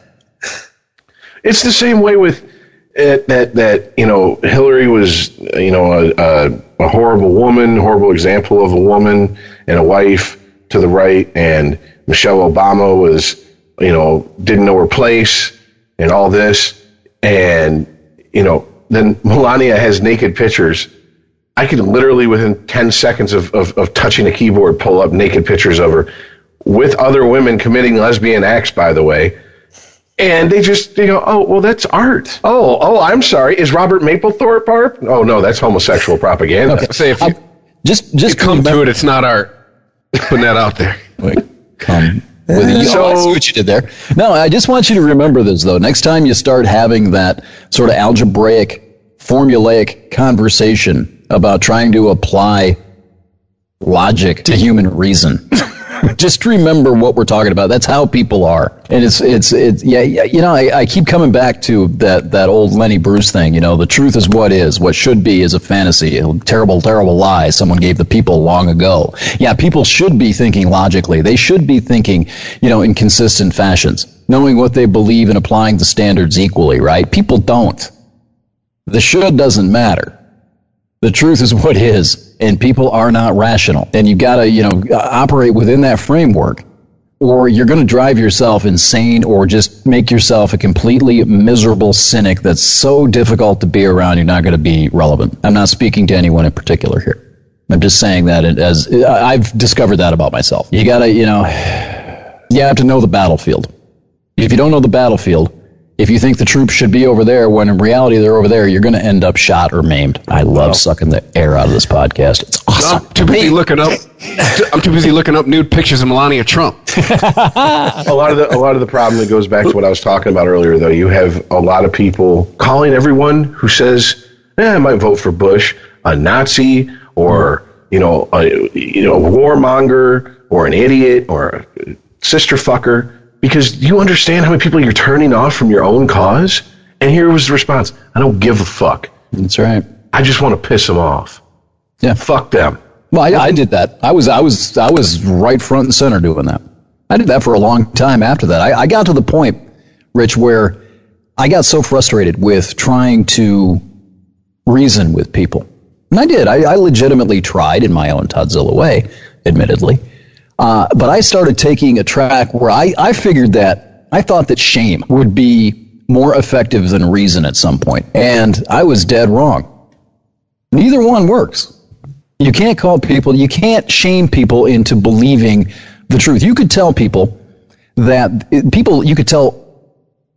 flat earthers, the earth is round and you could walk them around the equator. And thank you for that, Chris, you dick.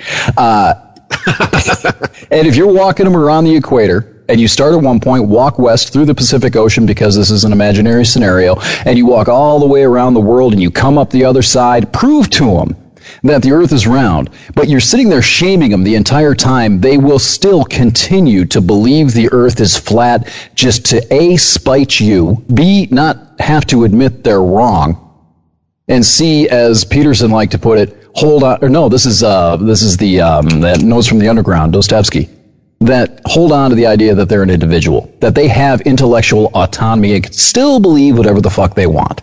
It doesn't work. Well, yeah, isn't last presidential election proof of that? Yes. I mean, it's pretty much Hillary's strategy was shaming him. Deplorables. Yeah, seemed to work. Good job. And the right's doing the same thing, right, Snowflake? I mean, it doesn't work. You're not changing minds here. You're creating enemies. You're digging the trenches that they're going to shoot you from. I don't know how to solve it. I don't have answers for that. The only thing that I can think of in the realm of solutions is that you've got to start engaging. If there is a salvation, if there is a path forward out of this, it's going to come from people who, as I said earlier, cut off the gangrene limbs of extremism on the body. and start engaging each other in rational conversations, admitting they're wrong, understanding compromise, and trying to find a clean, at least cleaner path forward.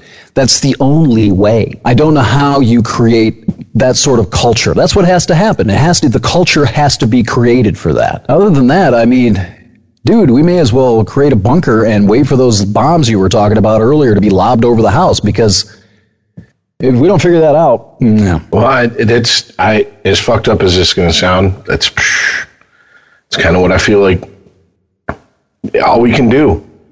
It's all we can do is wait until, I mean, look, there's been, we love to say this is the most divided this country's ever been.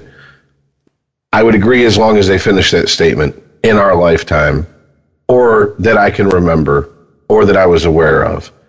Right? We're not in a literal, the country is ripped in half, civil war, brother versus brother, because of where you were born at the moment. Okay? We're not to the point where we were with Vietnam. We're close. We're damn close. But we're not to that point yet. I mean, well, it may be bad to us, but everything's perspective. Two things. The Civil War took decades to turn into the Civil War. Exactly. Okay. Vietnam, the Civil War, the one thing that's different now is the internet. Everything is moving exponentially faster now. We're not having to print pamphlets. We're not having to have meetings at Berkeley to organize a march. We're doing it online instantaneously. That's the difference. That's the one thing. We don't have a map here. We don't have a schematic to go by. We don't know how quickly and how divided and how confrontational this is going to be, because we've never been here. And I get that, but the thing with Vietnam that I think a lot of people forget, or is lost in history, or just not taught in history for whatever reason, is that a lot of that opposition to Vietnam was because people were still being drafted. Sure. And they had fought a war that we went, what the fuck were we doing in Korea? And now we're in this quagmire in Vietnam. That's technically not a war. It's a policing action. Yet they're taking kids from all the poor neighborhoods and feeding them into this fucking meat grinder. Mm-hmm. And the rich kids get, I'm in the Coast Guard, or I'm in the Civil Air Patrol, or whatever the fuck. Or Ted Nugent, they shit themselves and get out of being drafted. Yeah, say they're gay, whatever. And that's what a lot of that took, those two wars and the bullshit surrounding it, because why were we there? Communism. Well, eventually that wasn't a good enough reason. Right. And so what do? They got rid of the draft. Well, let's see. Now we're going to have a Cold War. Well, once the Cold War was ended, what do we do now? What's our new boogeyman? Terrorism. We're going to fight an idea. Yeah, the other thing that happened, I think, with Vietnam that maybe people don't have the context on is that those kids who were being drafted were the sons of people who had been drafted and fought in World War II. Exactly. And they probably, again, I'm speculating here, but I would assume that they grew up with stories, or they grew up with parents with PTSD, or parents telling stories about how many friends they lost on Omaha Beach. They had, it was separate, and we don't have that today, but they had at least context for the horrors of war. And they understood completely the difference between World War II and Vietnam. And they did not take kindly to being thrown into that, as you put it, meat grinder. Because I think it was something that was real to them beyond the fact that they were going, because they grew up with the horrors of war being shared with them by their parents or uncles or whoever. Well, I mean, to put a modern pop culture spin on it, I would, just like you said, the Civil War took decades to build up to that point. I would say the change that came about with the ending of the draft, getting out of Vietnam, was a 2-decade process to get to that. Was going through 2 wars where we're going, why the fuck are we here? But then I think we had, like they say in Game of Thrones, winter's coming. Yeah. Well, the 80s and the 90s, for the most part, where it was summertime, and then winter showed up on 9/11, 2001. And we ain't been out of it since. And there's no clearing. The clouds aren't clearing as far in any direction as we can look. Because this shit ain't going to fucking end. This goes back to, once again, the lack of knowledge of history. Go look at Eisenhower's last address to the nation. He warned us of exactly this: perpetual war underneath the military-industrial complex. What war are we in now, though? How are you applying this now, though? Afghanistan, the war on terror. We have boots in it. We have boots on the ground training rebels because we're doing the same thing that we used to do in the 80s with the Taliban. Oh, well, you're fighting the Russians? We'll train you. We'll supply you. Okay, well, you got the Russians out of Afghanistan. Now here's $5 million after we've dropped literally $1 billion into your country for you to run the Russians out. Here's $5 million to rebuild your country. And then it's like, wait a minute. What I'm missing is the connection, though, that you're maybe I'm wrong and maybe I'm misunderstanding this, but it seems to me that you were making a connection between Vietnam and, say, Iraq or Afghanistan today. The difference being, the disconnect that I'm seeing, and again, correct me if I'm wrong, is that I don't remember the last time we had reports of people dying in Afghanistan. Well, maybe Afghanistan, but certainly not Iraq. We don't really have a full-fledged active war going on right now as we did probably 5 years ago. We wage wars in different ways than we did back then. We wage guerrilla warfare that we're never going to hear about in the news. Well, we've always done that. Guatemala. Yeah, go United Fruit. Post-World War II especially. Yeah. Because that's when we found out, this is war? That could propel us to be a world power. Yeah. The war machine? There's plenty of money to be made off of that.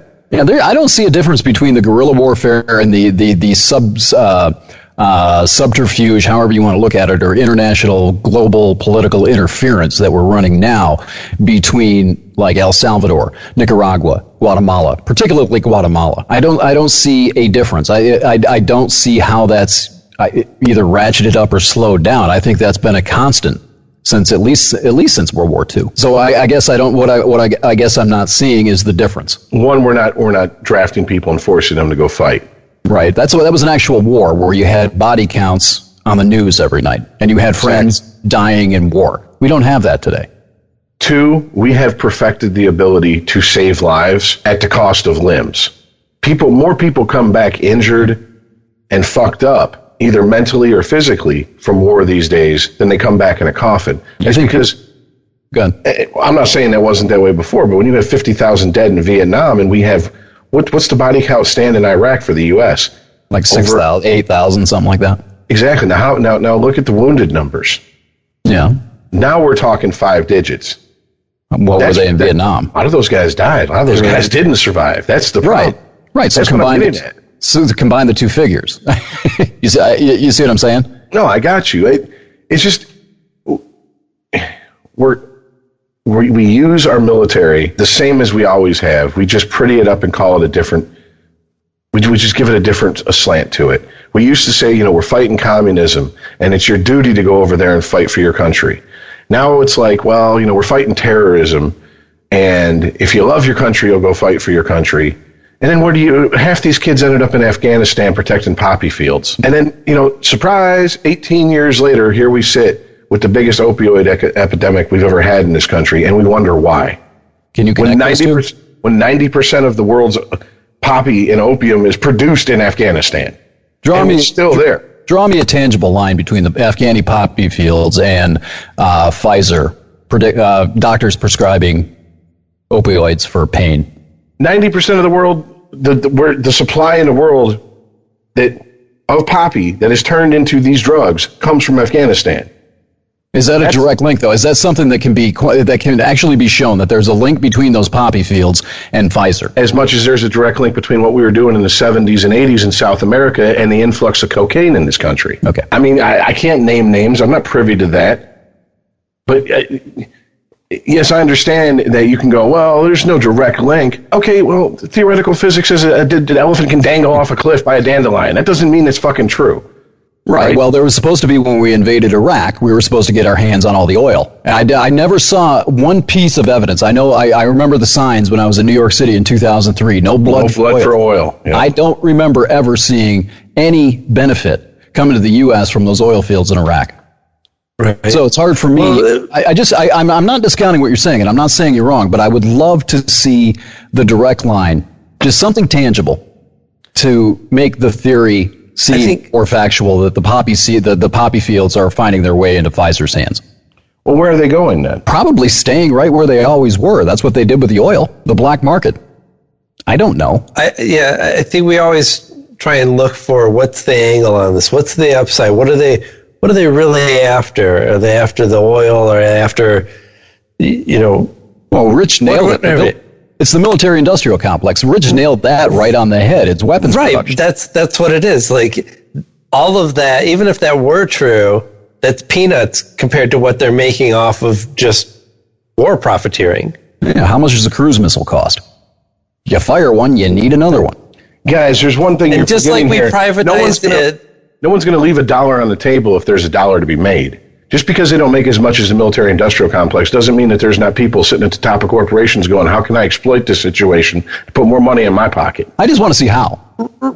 That's all I'm saying. I'm not saying you're wrong, but I've not seen anything that says that that's happening, just as I never saw any drop of oil come from Iraq and find its way into Exxon's hands. But at the same time... I agree with you, Rich, but I think it's a secondary issue. If you didn't have... If war wasn't so profitable, we wouldn't have so much of it, and these other vultures wouldn't be able to swoop in and take advantage of the situation. Well, I mean, I'm sitting here, I'm looking at... Hold on. God damn it.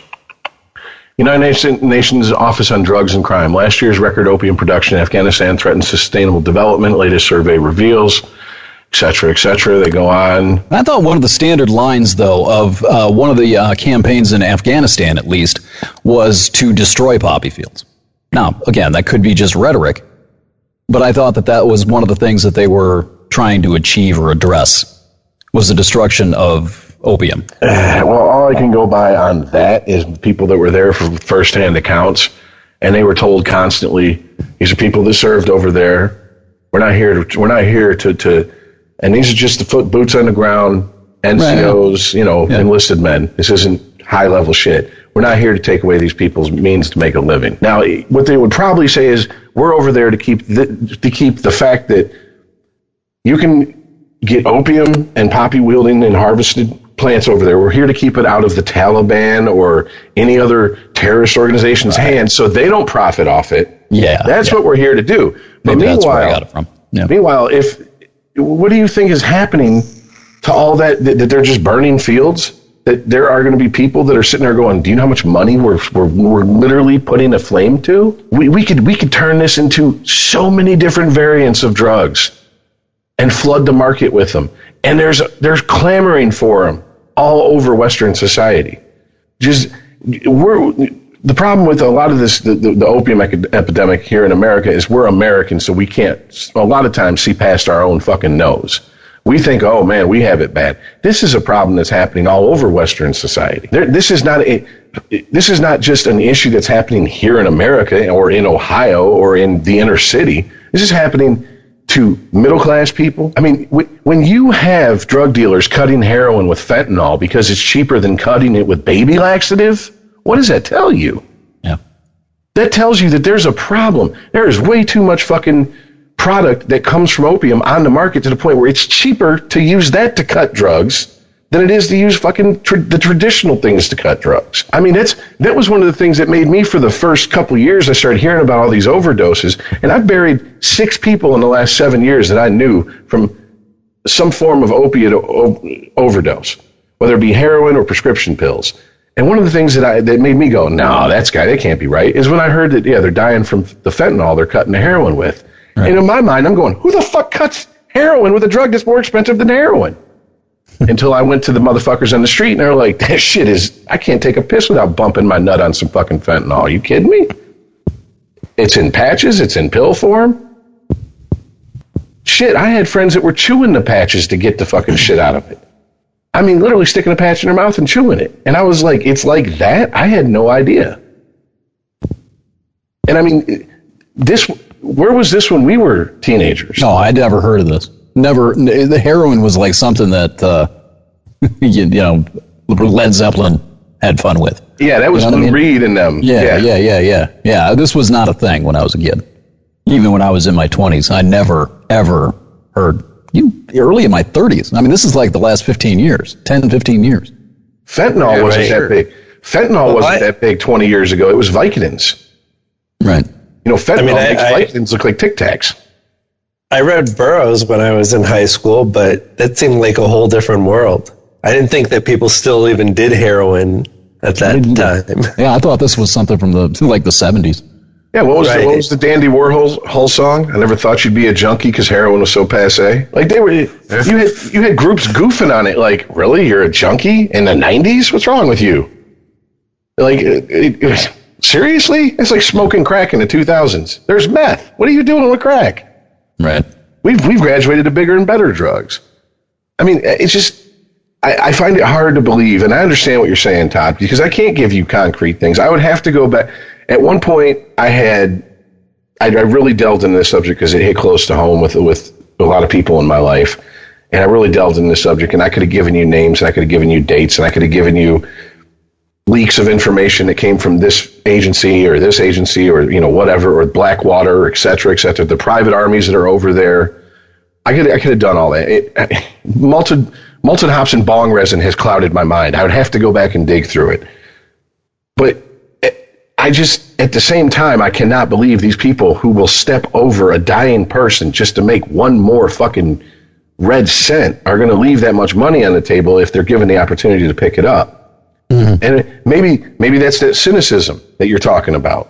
Maybe I need to go crawl in my cave and be a cynic by myself. Try to climb out of it. But Rich, when you put it the way that you do, it does kind of point out the major irony there that, we went over to another country because there were terrorists there. We were told there were terrorists there that wanted to kill Americans, right?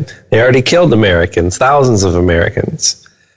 And yet we let them continue to produce a drug that would go on to kill many more Americans. Exactly. Way more. Well, I mean, there is an aspect to this, too, that if we're over there, are we trying to be the ONDCP of Afghanistan? No, yeah, I can appreciate that. If you want to start telling them how they can, what crops they can grow and who they can sell it to, well, then you're essentially just literally taking over the country, right? Shit, man, we can't even get our own war on drugs under control. How are we supposed to do that in some other country? But see, let's be honest. Do you really think they want it under control, or they just want controlled chaos, just enough so we can keep filling these for-profit prisons, so we can keep have an excuse to militarize the police? I mean, I don't disagree with any of that. I don't disagree with any of that. I mean, we're not putting Afghani poppy growers in prison. They're not a revenue source for us. No, but it's not that hard to walk up and say, hey, guess what? You're going to give us our cut, and we're going to let you do this. And by the way, for every bit that hits the black market, you're going to sell a little bit more to the legitimate market, and we're going to go ahead and send that to Pfizer to work on a new version of a divorce drug. To a degree, what you're saying makes a whole lot of sense.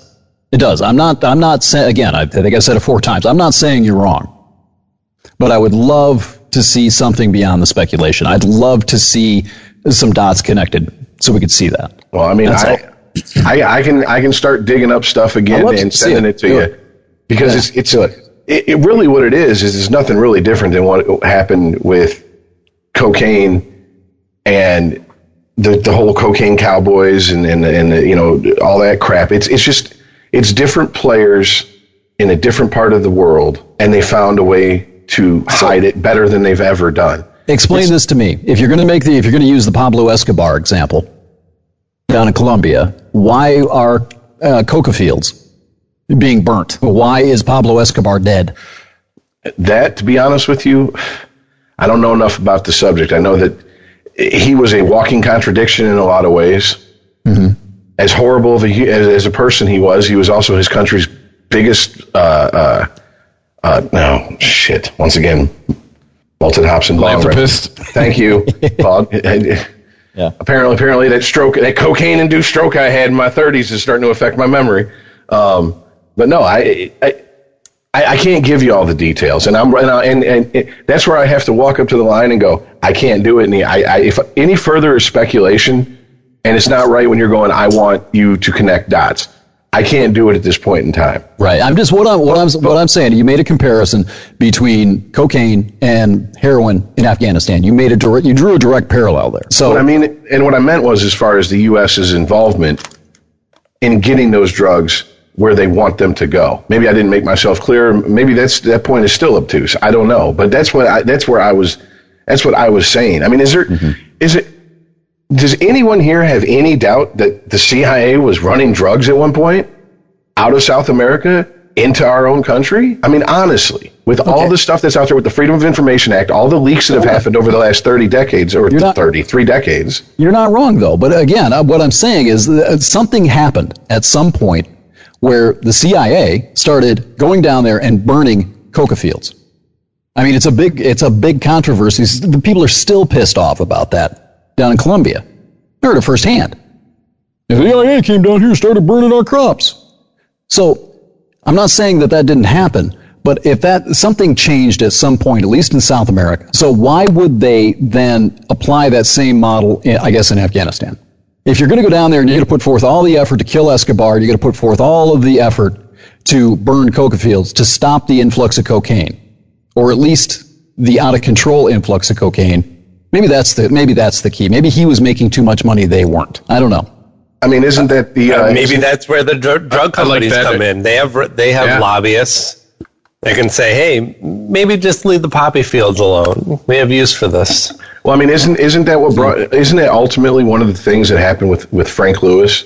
You know, he went to the source himself over in Vietnam, brought the shit in himself. He bypassed how the mafia was doing it, how other organized crime people were doing it. And so not only did he have a target on his back from the American government, but he had a target on his back from people who had a vested interest in taking his black ass out. Right. Because how dare this moolie come in and take a cut of my shit? Yeah. I mean, that's one of the things, if you know the story of Frank Lucas, a lot of it was the reason he got away with it so long is because they couldn't believe that a quote unquote street thug was running the shit he was running. They thought they were looking for some Italian guy somewhere. Meanwhile, the mafia at that point had been like, hey, look, motherfuckers with the mandatory minimums in 20 years, you get caught in the RICO Act, leave that shit alone. Because one person goes down and half a family ends up in prison. I mean, it was if you've read Goodfellas, if you've read a lot of Nicholas Pileggi, that is not bullshit. There was like death sentences. You get caught doing this shit, we will kill you. The feds are the least of your concern. Right. And the feds were still operating on the outdated model that it was the mafia moving this shit in. I mean, that's the thing. It's you find new and better ways to work around the law, and the law has to catch up. And my thing is, I don't have much faith in the fact that a lot of people who work in law enforcement, maybe not a lot, but a good number of people who work in law enforcement, number of people who are high up in government organizations are just criminals with badges. Yeah. They just found a way to legitimize their antisocial behavior because they hide behind a badge and do it. No, they're politicians. Same thing. Exactly. I mean, like I said, we are in the age of no-knock warrants where they kick open a door and they just start shooting. Well, yeah. I mean, you know, you can have a fucking Pomeranian and they're going to smear that across the nearest wall with a scatter rifle. Radley Balko has a seminal book that right up your alley. I know you'll love this book, Rich, called Rise of the Warrior Cop, and it's all about that. Nixon's war on drugs, the rise of the SWAT teams, paramilitary, local police forces, you know, little tiny towns in West Michigan basically getting tanks. Yeah, Westland has one. Westland has an APC. What the fuck does Westland need an APC for? Well, they're surplus. It's the military-industrial complex applied. In case Dearborn gets sassy. They're gonna raid the beaches of Dearborn Heights. I mean, really. I mean, you want to talk logic? Why not apply the military-industrial complex to local law enforcement? Get around Posse Comitatus with where you can quarter the military just calling it law enforcement. Oh, absolutely. I have a friend who's a police officer, and he shared a meme that I had to bite my tongue to save a friendship of 20 plus years, because it said, why do we need, and then it showed SWAT gear and riot gear. And then it showed people throwing bottles and rocks at the police. Right. That's why you need a tank because someone's throwing I'm sorry, what are you, the IDF? Are you afraid a rock's going to fuck you up when you were sitting there in body armor? When you're firing bullets in the crowds and they're throwing rocks and bottles? Yeah. You need that? Really? I mean, and I'm just thinking, I just wanted to type 2 words, Kent State, and leave it at that and just watch the shitstorm start. But I didn't want to lose that friendship. Because I know what once again, I can see both sides. I know what he's talking about. He worked in a bad area. He buried 3 of his fellow police officers in the span of a couple of years. So he said, I can't do this anymore. And he went to a very much more, I'm not going to say Mayberry, but closer to Mayberry than New Jack City. Let's put it that way. All right. And that's where he went, and that's where he works now. All right. So from his point of view, he's trying to explain what he goes through. But at the same time, you know, one of the things he's told me for years and years is at the end of the day, our job is just to get home. I said that 4 years ago on this show, and Aaron goes, that's bullshit. And it kind of took me aback. I said, what do you mean? He goes, that's not their job. Their job is to protect and serve. Their job is not to go home at any cost, including the citizens they're protecting and serving's rights and lives. Yeah. And then still stand by that. I agree with that. And you absolutely made me rethink his statement. And I'm like, that's one of those things. When I see him and we're face to face talking, that way it's not over the internet, because we all know how that goes, I might bring up to him. But I mean, I don't think you were on the show when that guy in Arizona got shot in that hotel, and the cop was telling him to crawl towards him and get up on his knees and get down, and you do that again, I'm gonna kill you. There's pictures of that cop sitting there in full on body armor, police department body armor, with the fucking Punisher symbol spray painted on it. That's not a person we need to be a police officer. You want to be a fucking murderer like that? Because that's basically what you want to be. Go join the military. Go join Blackwater. You're a mercenary at that point. Exactly. You're not a police officer. You damn sure aren't a peace officer. I mean, and once again, you look at how all this stuff is connected. You know, we use the drug war as an excuse to fill up the prisons. We turn the prisons from private to for-profit. They now run at anywhere between 96 and 98% capacity at any moment. And one fed into the other, which fed into the other, which fed into the other. And then you get inside the prisons and you see prisoners making stuff for American companies for 12 cents an hour. And these companies turn around and selling it for hundreds of dollars. Something that cost them literally $5, $6 to produce. And you just see all the, I see all this and I go, this is what I worry about more than people's pronouns. I'm sorry someone mislabeled you because you have a full beard and you want to be called a female. Okay. But is that, in the grand scheme of things, is this really what we're worried about? No. Most people are not assholes to the point where if you go, hey, sir, excuse me, I'm a female. Okay, my bad, ma'am. End of story. There's no need to march. There's no need for Antifa to get out there and start shoving garbage cans back and forth. Well, you jump in my face with full offense. I'll probably call you a man out of spite. At that point. Yes, that's the problem. You have people who think they're fighting some sort of holy war almost. Right. And it's like there are bigger and more important battles to be fought in this country before it gets too far out of hand. And I'm afraid we are too far out of hand. Our government is completely out of pocket. Completely. They do whatever they want with impunity. Every once in a while, when someone sticks their hand in the wrong person's pocket, we send them to prison. That's really the biggest crime you can do once you reach a certain level of success in this country, is to take from the wrong person. Or, not pay your taxes. Right. Get caught not paying them. Then we'll throw your ass in prison too. But I mean, think about it. We've had conversations like this years ago about how these CEOs who run companies into the ground over and over again, they never pay a price for it. They continue to fail up. Or become president. Exactly. There you go. Chris, you'll get this one. Here we go. 2024. Dave Brandon for president, Republican Party. There you go. Yeah. Domino's. Ran Domino's, Michigan, and Toys R Us into the ground. Yep, but he'll be a great president, won't he? Because we need a businessman in there. Sorry, this is like when it comes to the prison system, the treatment of prisoners in this country. When it comes to the reason we imprison people in this country, this is something that just I have. You're not ever going to get an argument with me out of me as far as that goes. I understand, but a lot of people are like, it's like, why are you talking about it? You can't do anything about it. All right, well, then why are we talking about any of this shit? Because you can't really do anything about any of this shit if that's your attitude. Yeah. I'm not saying you. I'm just saying, No, I know what you mean. So what do we do about it? We can't do anything about Jamie Foxx handing out mushroom stamps, but we still talk about that. So at least some humor from the Me Too movement. So we now know how big of a codpiece his spawn has to have. Apparently, one big enough to slap a chick in the face with his limp dick. Can I tell you guys a quick Same way story? you will about Jamie Foxx. Like, you got to admit he's talented. So if he's going to abuse somebody, it's still going to be funny.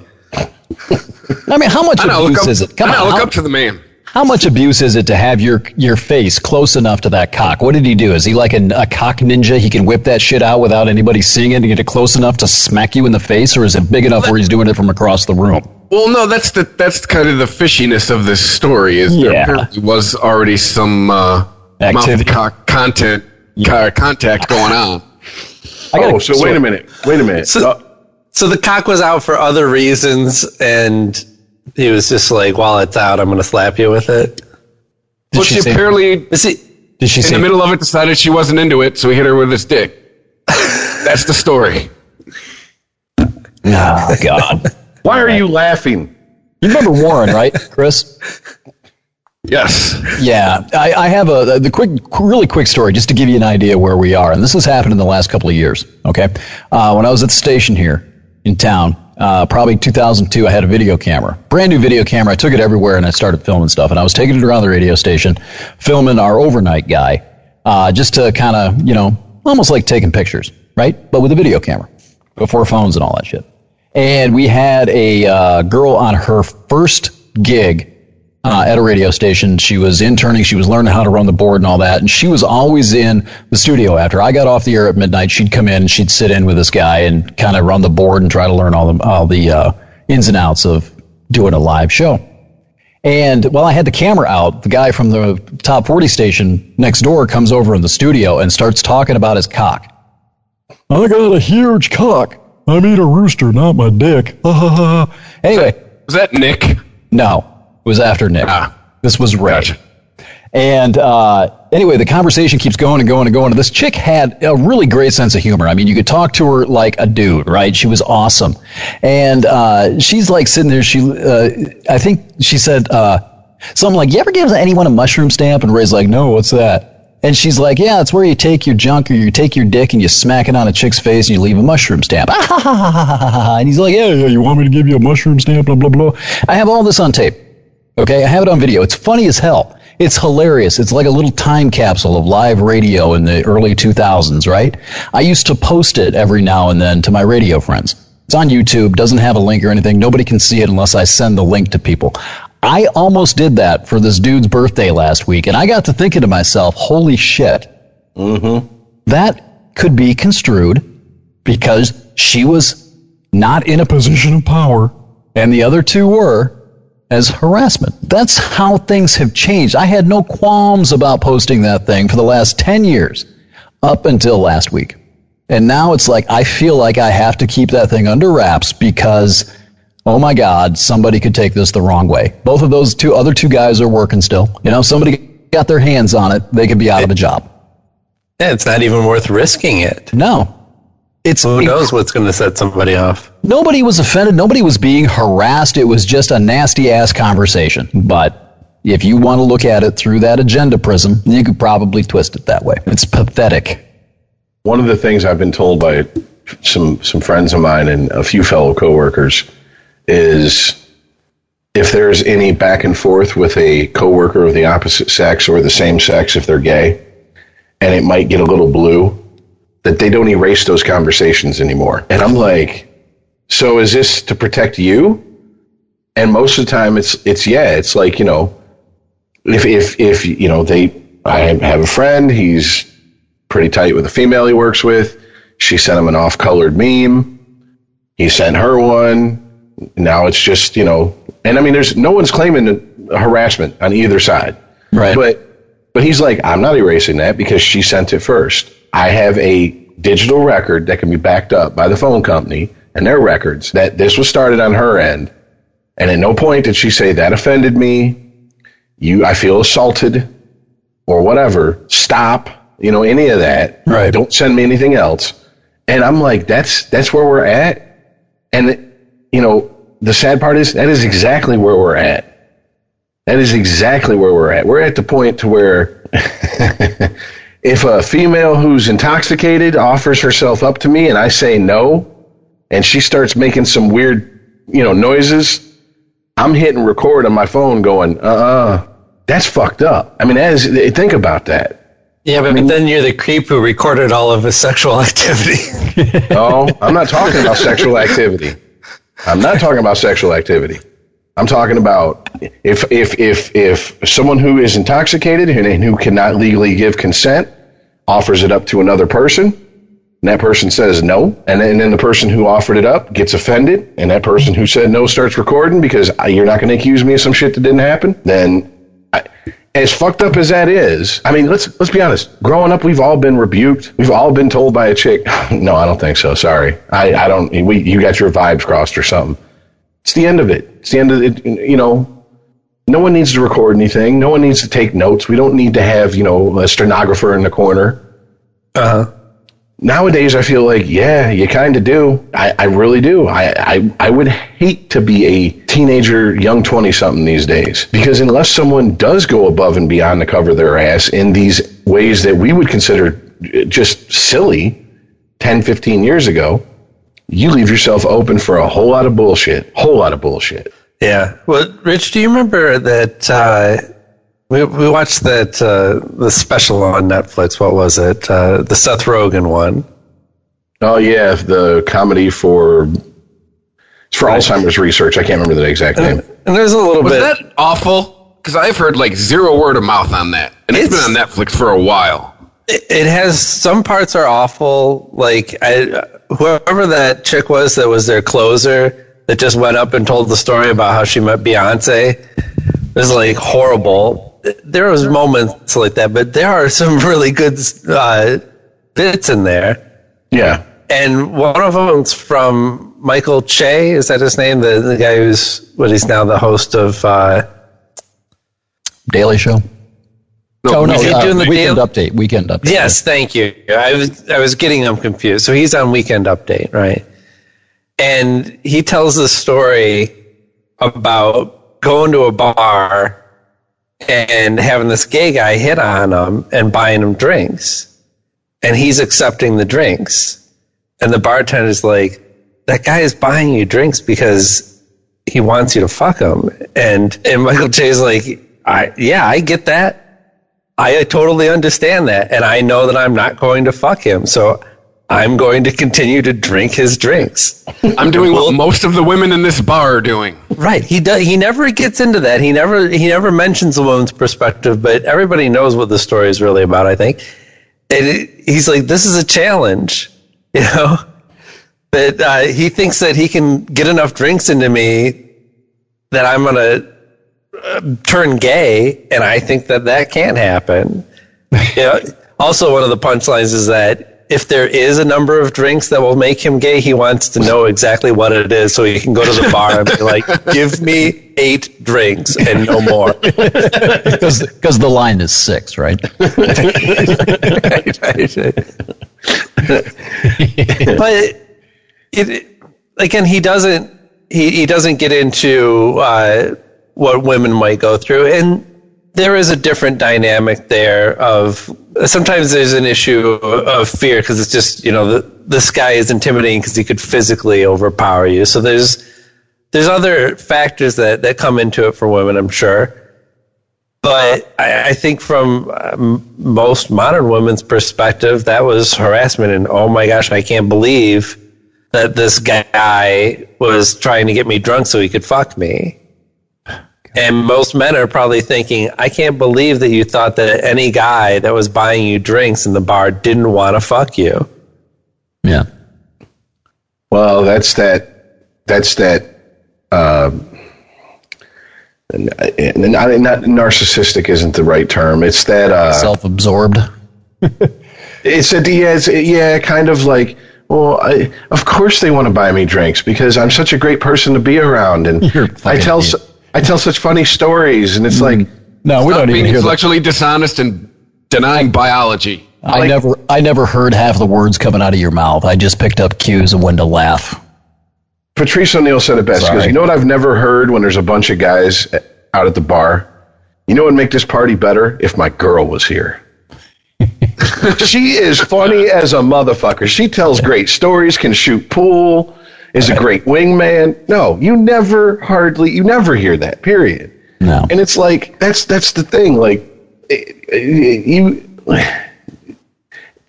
doing the show with Rye and just being friends with him for as long as I have has really opened my eyes to how much of this bullshit is in the gay community.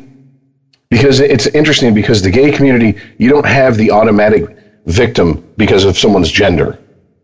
Like if you roll up into a scene and there's a guy standing there and a girl crying, acting like she's terrified, you automatically know who the victim is.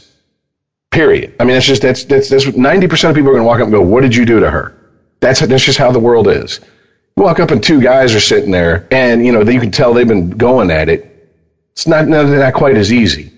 So there's a lot of the, well, I gave consent, but then the next day I regretted it, and this and that. And you see what really happens when you take the automatic victim role out of the situation. You get people who go, well, what proof do you have?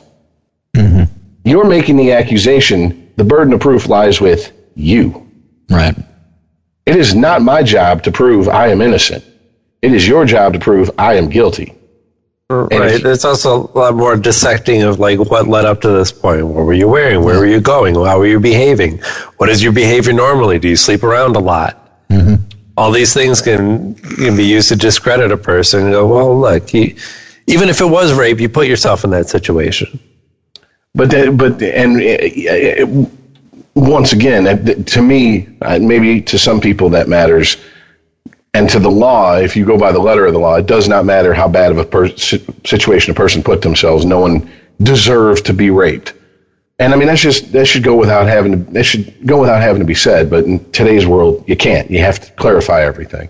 Mm-hmm. So let's clarify that. But at the same time, it's just the fact that they will go, what proof do you have? They will question the story. Whereas when you have the automatic role of I am a victim simply because I'm a female and he's bigger than me and he can intimidate me. Well, it's the abandonment of the rule of law. Innocent until proven guilty. When you have an automatic victim, you're guilty until proven. You have to prove you didn't do something in that case. And I got to tell you, man, I'm getting old, and I'm afraid that if we were to retroactively prosecute and accuse everybody of this crime or this misdeed, the entire decade almost of the 80s and 90s would be in jail or unhireable at this point. Oh, shit. You keep going back farther. Yeah. I told you off air that about the time that I assaulted my friend once on tequila. Yeah. Yeah, I mean, there is an element to that. When I was growing up, and I'm not saying it's right or wrong, I'm just saying this is how it was, all right? There was an element of, how the hell did you get yourself put in that position? There was an element of personal responsibility from a female standpoint as well. If you're drunk and you wind up having sex with someone, how did you put yourself in that situation where you lost control of yourself? There is an element of personal responsibility there. And it's completely devoid now. It's like the old drunk driving thing. I didn't really do it. I'm not responsible for my actions because I was drunk. So, well, you go off and kill a family full of kids because you were driving the car. Well, the alcohol made you do it, right? Well, it said it, and I know with this example, goes to jail forever. Yeah. I know with this example, I am treading on very sketchy ground here, but I mean, like, the most recent example with Bill Cosby. It's what do you think he wanted? You go up to anybody's room at 2 a.m. What do you think is going to happen? It's not applicable because there's a drug involved that they didn't know about. If you're willingly intoxicating yourself, there's a difference. He used a weapon. No, you can go up to Bill Cosby's room and want to fuck him, and if you get drugged and he then has sex with you, that's still rape. Yeah. No, not disputing that, but we're talking about putting yourself in a situation. You go up to any guy's room at 2 a.m. Yeah, what are you asking to be drugged? You're asking to be drugged if you go up to a guy's room at 2 a.m. Now you're conflating. No, wait a minute. No, I'm talking about situational awareness. What? Chris. You just picked a bad example, man. Pick somebody else. Because I'm with you. Mike Tyson. It's not him. I qualified myself at the beginning. It wasn't a great example. Chris, Mike Tyson, the beauty pageant that he raped according to the law. He invited her up to his room like 3 a.m. or whatever. He raped a whole beauty pageant? Iron Mike. Well, I mean, I don't know. You said what? No, you must have been literal. Huh? Did you mean like a beauty pageant winner? The beauty pageant contestant that he invited up to his room at like 3, 4 a.m. and raped according to his conviction. Now, here's where we get into intellectual dishonesty. Okay. Oh, well, you mean he wasn't interested in my mind at 3:30 in the morning? He didn't want to hear my thoughts on, the last episode of MASH? Why not? That's that toxic masculinity. He wants me for sex.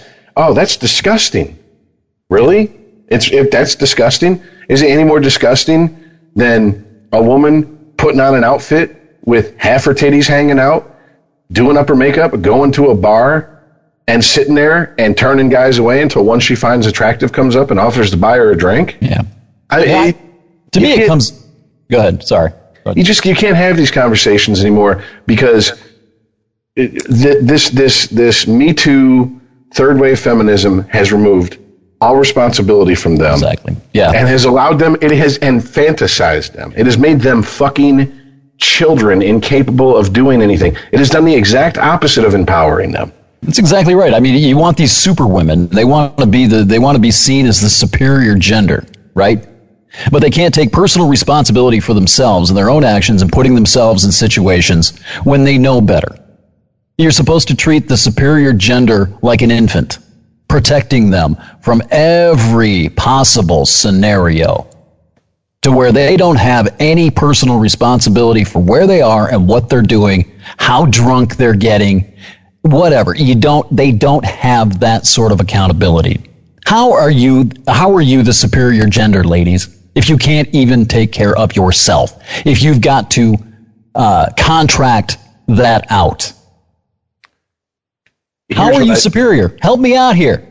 Here's what I don't understand. It's not that hard. It's just, it would take true cohesion and unity with women. Just fucking no. The pussy supply is cut off until we get every fucking demand we want. Well, that takes away their biggest weapon.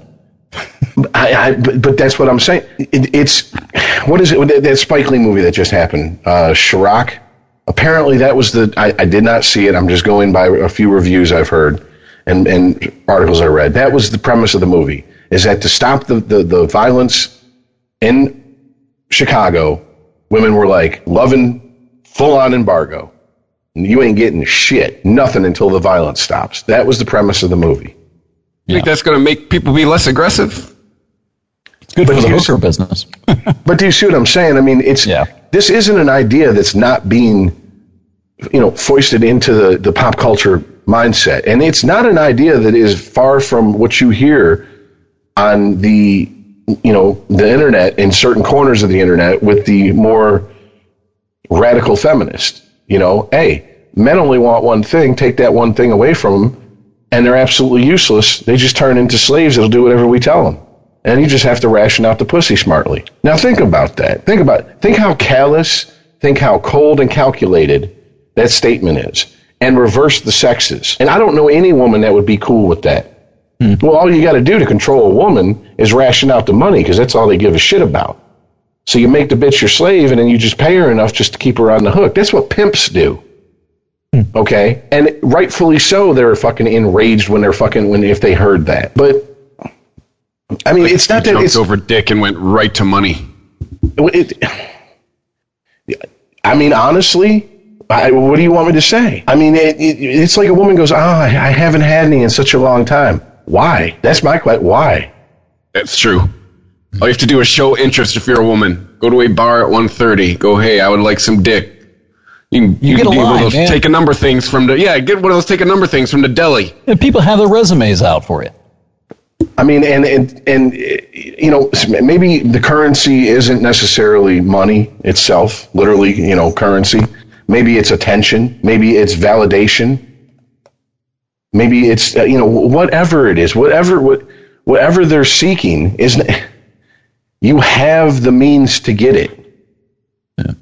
And then you want to act like, well, none of this, I'm not responsible for any of this.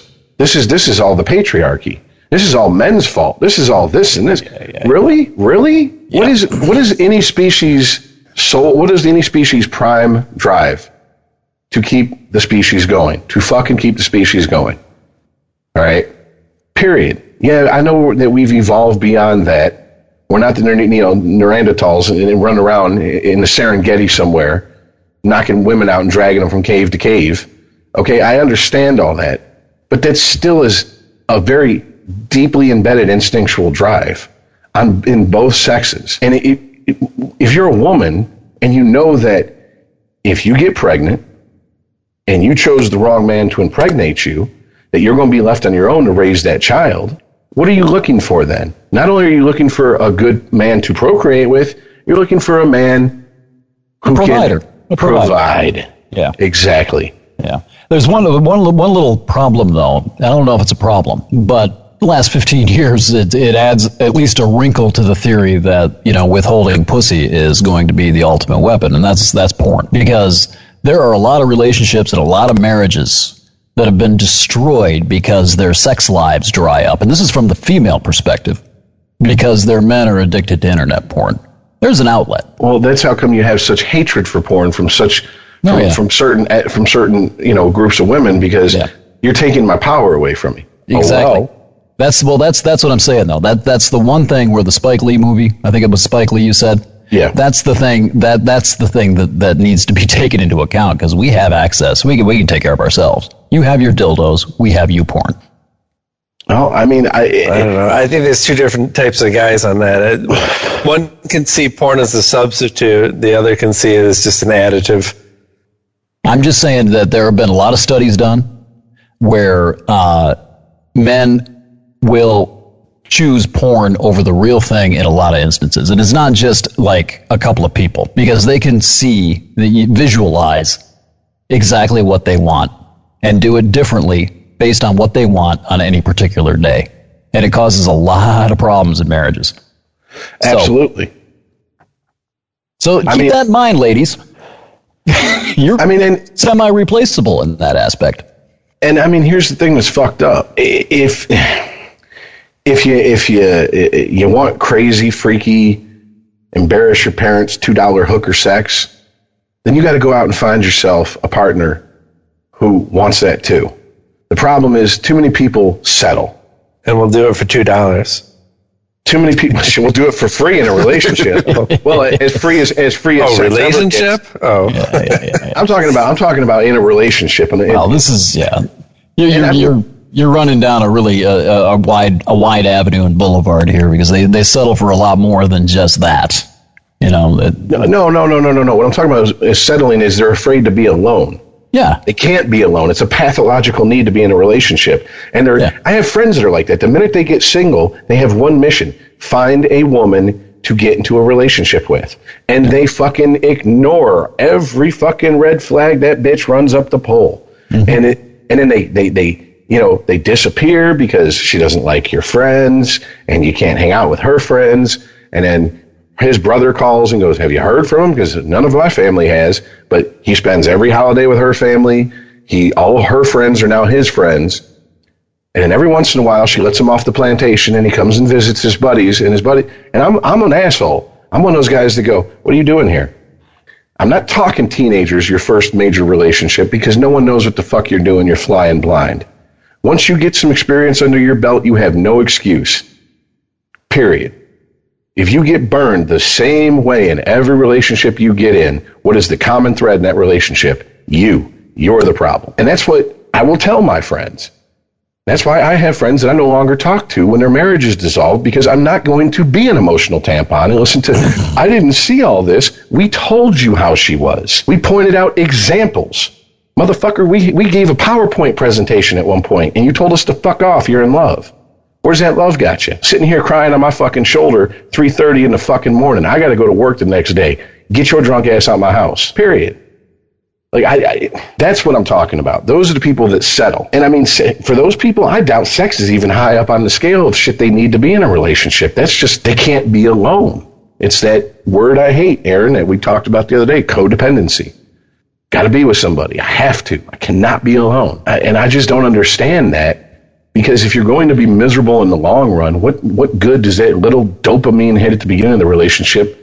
What good is it? It's not going to last. We all know the honeymoon phase. It's great. You can't keep your hands off each other. You're fucking in public. You're getting roadhead. You're eating her ass at the fucking Lions game. Whatever the fuck. But that Who the goes fuck was away. eating ass at the Lions game? Oh, there's pictures of it. I'll send you one. Jesus Christ. Team's that bad? Jesus, Stafford. Go be a Packer. Jesus. But no, I mean, we all know. We gotta wrap this one up pretty soon, but I wanted to share this one with you before we go. There's a story about that I read earlier about how mammals that live in areas inhabited by humans animals that aren't normally nocturnal in nature are becoming nocturnal just to avoid us. And of course, all the responses on Twitter were like, same, me too. I feel the same way. You just described my life. Yeah. There's a reason I work second shift. And it's funny because I have a friend who just got hired at a job that has they're open 24/7, and he's like, I volunteered for the midnight shift. Less people to deal with. I'm like, damn, bro. And I wish we're some cynical bastards in Todd's mind. Well, wait a minute. This is a real thing? Somebody ate ass at a Lions game? Yes. You think I made that shit up? Yeah, I did, actually. It's right up your alley. I mean, I wouldn't, spontaneously come up with eating ass at a Lions game, It's like for an example. natural richism. Yeah, that's what I thought. It just flows out. Sick bastard. Yeah. See, this is why Anna doesn't Sports talk. podcasts are rich for a while. This is no surprise to me. Oh, boy. Oh, God. Oh, One shit. pride, right? One pride. Wrote the story. I've pointed out that the anus isn't for me. You've talked about this before? This is a common subject in the sports column? Apparently. Total frat move. When the Lions come up, it comes up, probably once a year. Wow. Yeah, usually during a losing streak. They're like, this is the only way the fans can entertain themselves. Why would you buy a ticket to go to a stadium to eat ass? Why would you pay that? Do it on you could do that on the Lodge Freeway, for fuck's sakes, and not spend a dime. That'd be more interesting to watch if you're going to tape it. They're in the fucking parking lot. Hey, maybe they wanted to get there you drunk go. outside first, Todd. Did you ever think of that? No. Todd, I noticed Todd still hasn't clicked on the link. No, he hasn't, and he's not gonna. I don't need to see that. I have a vivid, active imagination. I do not need the imagery to go along with it. Thanks. I think maybe this other dude just lost a bet. Other dude. That's what I love. You kind of assume dude? they're both guys. Oh, they aren't? I don't know. I don't think they ever figured it out. Is that a chick? When It's it comes a Lions fan. It could be either. Who knows at this point, man? what kind of dude makes that bet? Well, I'll tell you what. Yeah, if this light's green when we turn the corner, I'll lick your butthole. You don't know what his tongue's doing. The bet could have been that you have to deeply inhale my fart. Again, who makes that wager? Straight from my asshole to your nose. You gotta get first huff. I think that's a more reasonable. I think I know guys that would have made that bet with each other. With the pants down and the shirt hiked up in the back? Nope. Yeah. The article does call the recipient a her. Still could have been a bet. Though. This is- Just say it. See, now you just got me thinking completely different about this picture, because now I'm thinking about a Drew and Mike bit where he was like, "You got fart air on your face, and you dig it."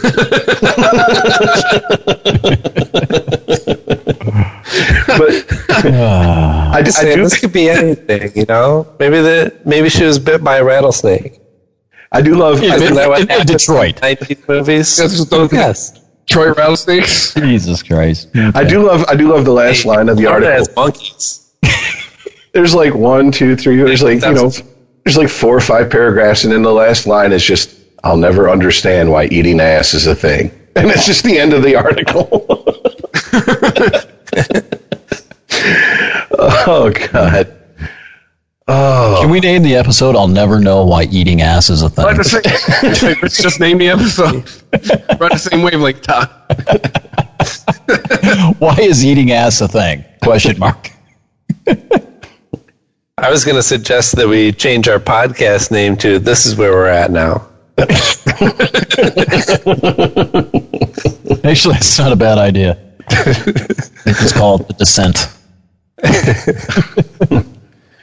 Oh Christ. Yeah. Oh, well, before we start any other podcast, we'd like to thank you for listening to this podcast. We are on the Twitter at unregimentedpod. You can email us unregimented@christophermedia.net. And just go to christophermedia.net, check out all the other podcasts. Rich, I believe you told me, recording of one of your episodes of Nighttime Discussions, there was a tarp involved? Was that not hyperbole? A tarp? Yeah. Oh, Jesus. Oh, in one of the discussions we had, yeah. Yeah. It was a fisting event, and apparently the room that they held the event looked like something from a Dexter kill room. Oh. Everything was just covered in plastic just in case. And I was like, see, I would walk in that room and not think about getting fisted. I would think I'm getting like assassinated by the mafia. Just in case what? Come on. Oh, you know what case? In case he pulls his fist out of some guy's ass and Santorum goes all over the place. I just wanted you to say it. Just wanted you to say it. Yeah, but doesn't having a tarp kind of ruin the spontaneity of everything? Oh, apparently there's a whole lot of preparation in that. It's like, fasting, and there's a bit of stretching involved beforehand. And I was like, so you don't pull something? Jesus Christ. What kind of stretching? Doctor, you can't eat for 12 hours before? What kind of apparatus is used in the stretching? Come on. It depends. On what? The story depends on how deep you want to go. If you want to go shoulder deep, I guess you're going to need a speculum of some sort, but I guess the rest of it's just fingers. Wow. Just, what do you call it? A goatsy spread. Fisting calisthenics. That old internet meme where the guy's pulling his asshole open and just bent over and took a picture. Okay, I'm sorry. Nighttime discussion. We were supposed to just say goodbye. Look, if people lasted this long, they need it. So on that note, we'll just see you next week.